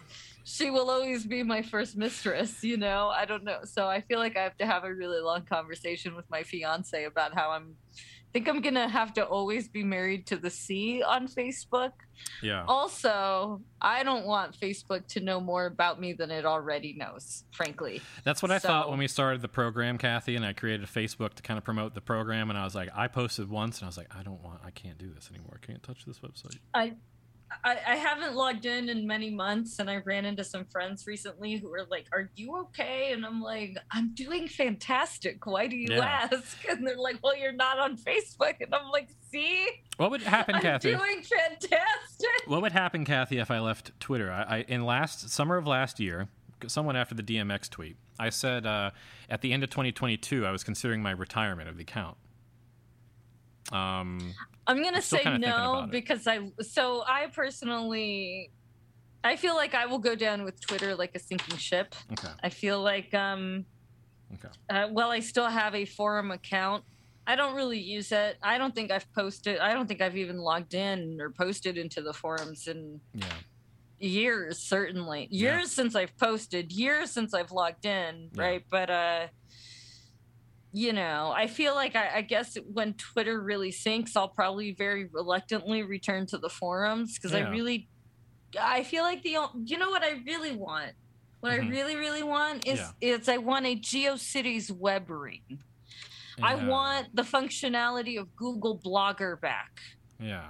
I want Web 1.0 functionality on websites to return. I want cute little GIFs that say under construction, welcome to my webpage counters. Yeah. Sparklies, Can they make inset and just where I can click a thing to see 5 paragraphs instead of just click to expand, but instead of image it's text. I would like that. No reason you can't. Yeah, that would be awesome. That's I think what Medium was supposed to be, but it's all too awful. So, and there's too many platforms, and you have to stay on a platform to keep track of what's happening. You can't just jump all over the place. Yeah. No, I can't do it. I just want my one website. Yeah, and I know that there's people out there who want a Twitter replacement and stuff like that. It can't happen. It's impossible. Twitter was in that position to gain the people it did when it did it. Now they're there, and new people probably come along, but mostly it's a train of people that got attached to it at a certain point. And if it goes anywhere, it goes away or something like that, then those people will go somewhere else again. I feel, and I feel the same thing about Discord, right? It's great and I like it, but it's still way too many people I know don't use it. So it's yeah, I have a Discord account, but I don't use it. So I remain conflicted, and I feel like at least having to create a guest list for the wedding is really, I think, going to make me. I don't want to say make decisions. Kathy, it's okay if I'm not invited. Well, I was going to say I need your address for a variety of reasons. Okay. One, I think you should be there. Okay, yeah, I do. You. I mean, first of all, it's in I've mentioned it's going to be in Las Vegas, New Mexico. It's going to be next year. It's going to be amazing. Yeah. I'm very excited, Kathy. That warms my heart. No, I'm so excited. That'll be my time to return. We're thinking about honeymooning in Hollywood, New Mexico. Ooh. because that would just be even funnier. But we haven't made any decisions. But that's just silly. It's I silly. love that. We're just being silly. Cloudcroft would be an excellent little spot to get away to. Well, I don't want to spoil your imagination. You can. Oh no, come up with a million things. I'm sure we've come up with 8,000 things. No, anyway. So plus, I need to send you a bunch of stuff that Dave left here. Also, gotta send this over to you. A few other stupid random things that have probably accumulated around here around the house because it's just, Yeah, absolutely. It's just life's a mess. And here. for those at home, Kathy already has my address, so it's okay. She's not extracting it from me. It's fine. I've willingly given her my address. Just put it back in the DMs, bump it to the top for me because I have a very challenging life sometimes. Yeah, I'm gonna type it in right now. So I'm gonna say I'd lose my head if it wasn't attached to my shoulders. Okay, let's do this. Kathy is about to see my actual real name. Oh, she already knows it, but yeah, no, that I know. I've already done the background check and everything. Please, I hope so. Am I okay? What's happening out there? I don't know.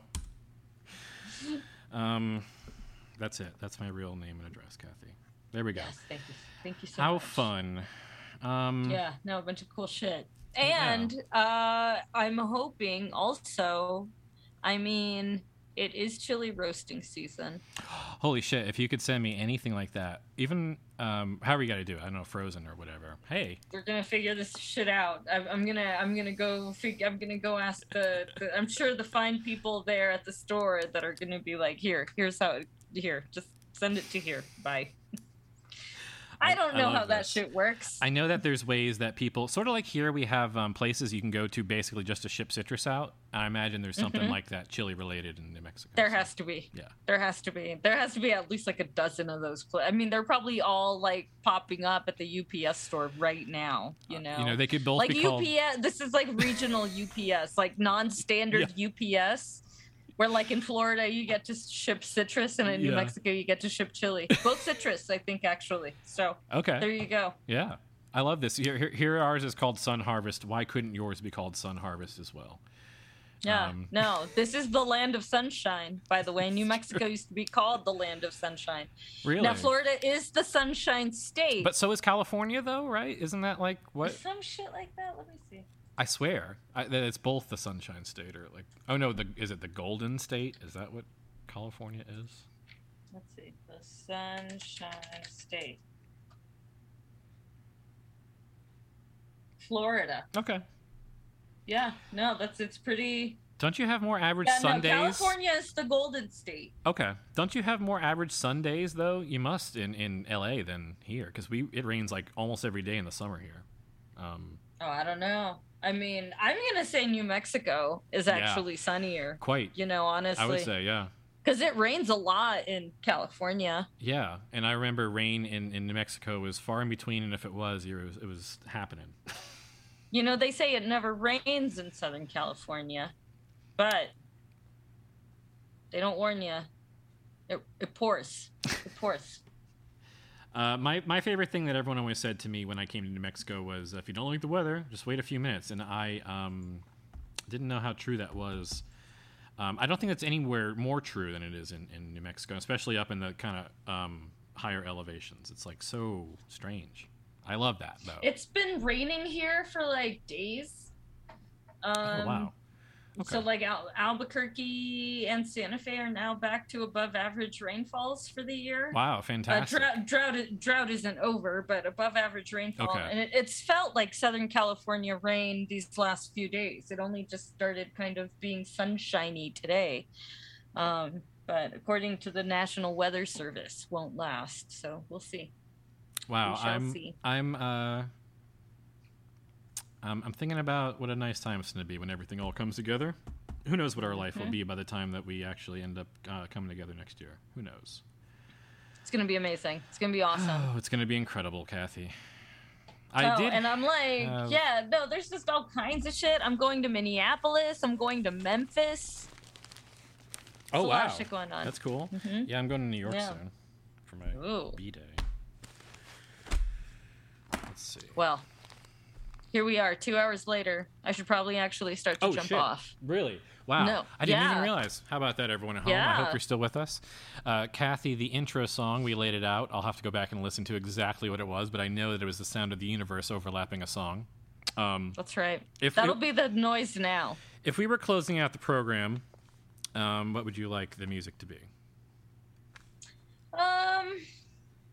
You know, I feel like we need to, like, I want to give like a dedication to Nathan Fielder. I think it should be thank you for letting me be myself or whatever.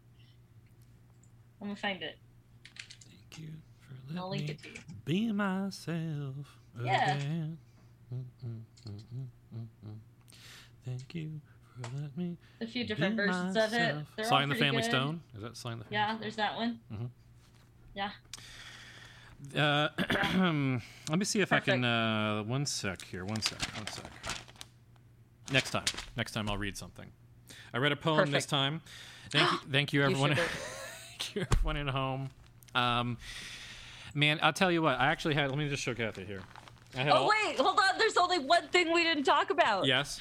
Kim Kardashian and Pete Davidson. Ah, yes. So that's what I was about to say. Here's my giant stack of papers that I went unread. We'll keep that for next time. But here is the one on the top. Yes. Inside, so Pete and... How did you take the news, first of all? I didn't know that it happened until I saw it, so that was fine. I was happy to be a little bit behind the curve on that news because I felt like I had been receiving notifications on like news things like too much on their relationship, so I was happy to find this one after the fact. But also, I was happy to see that everything was very amicable, and the only reason they split up is because their careers were kind of moving in different directions. They live geographically on other sides of the country. Obviously, Pete Davidson is very attached to his mom in Staten Island and all that stuff.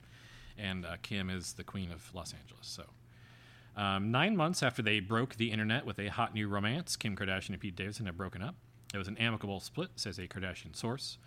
They had discussed ending the relationship a bit. It wasn't sudden, and it was mutual. Multiple sources close to the Skims founder, which I guess is how you should kind of, I mean, it's where she's making her cash these days.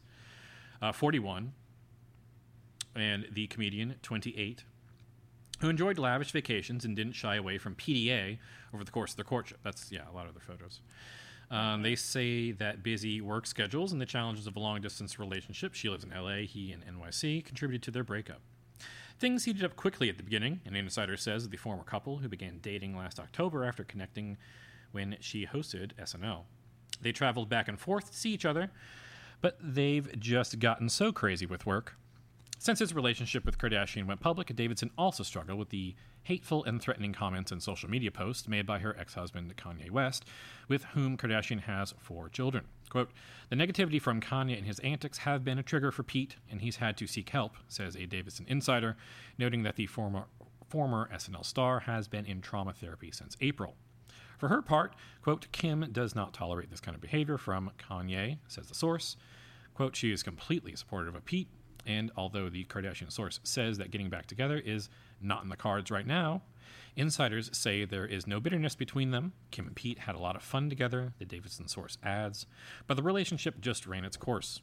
And then there's a couple photos here of them, but he's looking fine. He's looking exactly like he did when he was in the relationship, so I know that probably means he's fine. Yeah, just the biggest personality in the world breaking up with an SNL comedian. I wonder what he feels like. Yeah, right? Speaking of SNL comedians. Yeah. Well, gave me his impersonation list before we go, Kathy. That'll be our final piece of content. Okay. The Pete Davidson impersonation list. Let me go back to the SNL.wiki. My new favorite segment is going to be us reading from obscure wikis about facts about just anything. I'm going to start reading the Stargate SG-1 wiki. Davidson.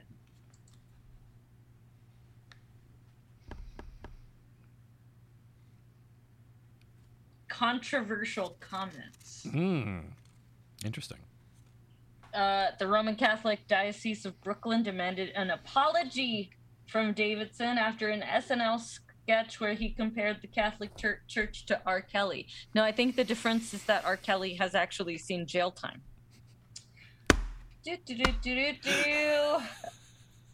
Kicking it back over to you here on Weekend Update. Yeah, back over here, Kathy, over here at my desk in Reality News. My reality schedule will be watching a little more Braves baseball. I'll be watching a little bit more of... one more thing before I go. Season 1 of Big Brother had a big old thing that I've been wanting to talk about for weeks. I will talk about it next week because I'll probably be watching a little more Big Brother. But let me give you the short version, Kathy. Did you know that the very first person to get kicked off of Big Brother... Do you know about the story of the first person who got kicked off Big Brother? It's way bigger than anything else there's no bigger trick that's ever been pulled off in terms of just like trying to get publicity out of a reality show, as far as I know, than this man. There's no way. And I'm really surprised that it didn't last as a big multicultural moment. So I'll give you a quick preview. The first person kicked off of Big Brother was an essentially undercover member of the National Black Panther Party. His name was William Mega. I believe his actual name was Hiram Ashante, which you can Google to find it. But he went by Will Mega on the show. Fascinating story. Julie Chen does an extended interview with him, like following the episode where he gets kicked off. Fascinating. Okay, Pete Davidson's impressions include Tekashi 6ix9ine. Mm-hmm. Fits.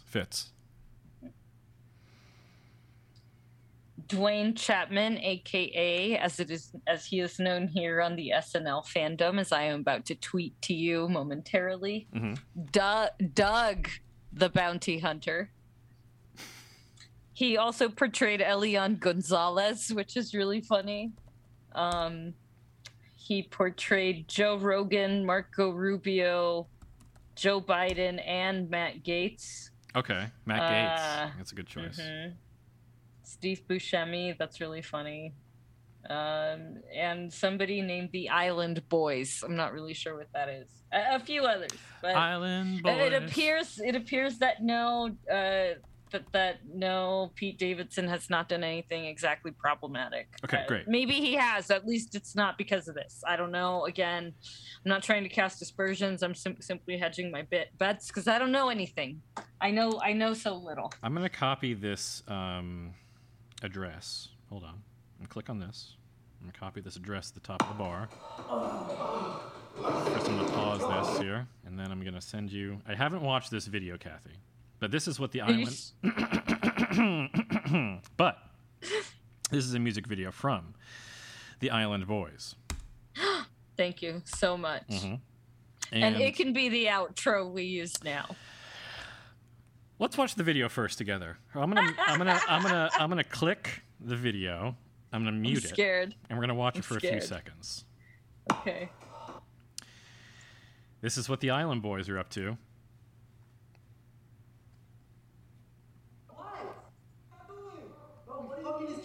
Oh my, they sure are. These are the Island Boys. Is that a problem? You cool, you guys. What the fuck we've been doing this whole entire time?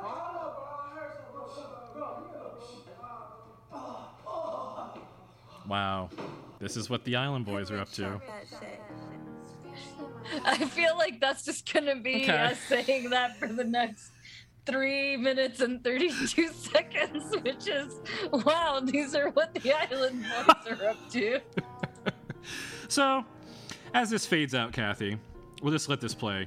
The folks at home can hear this music video playing with its lyrics, I'm sure. The show's closing. This is the song that's playing for us.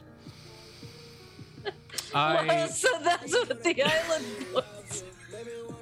This is what the Island Boys are like, by the way. So, this is what the Island Boys are up to. This is who Pete Davidson has impersonated on SNL. One of the Island Boys, if they not twins. Well, it did say Island Boys. It didn't say Island Boy. So I imagine he portrayed all of them somehow. I'm sweating through my shirt, thinking about the Island Boys.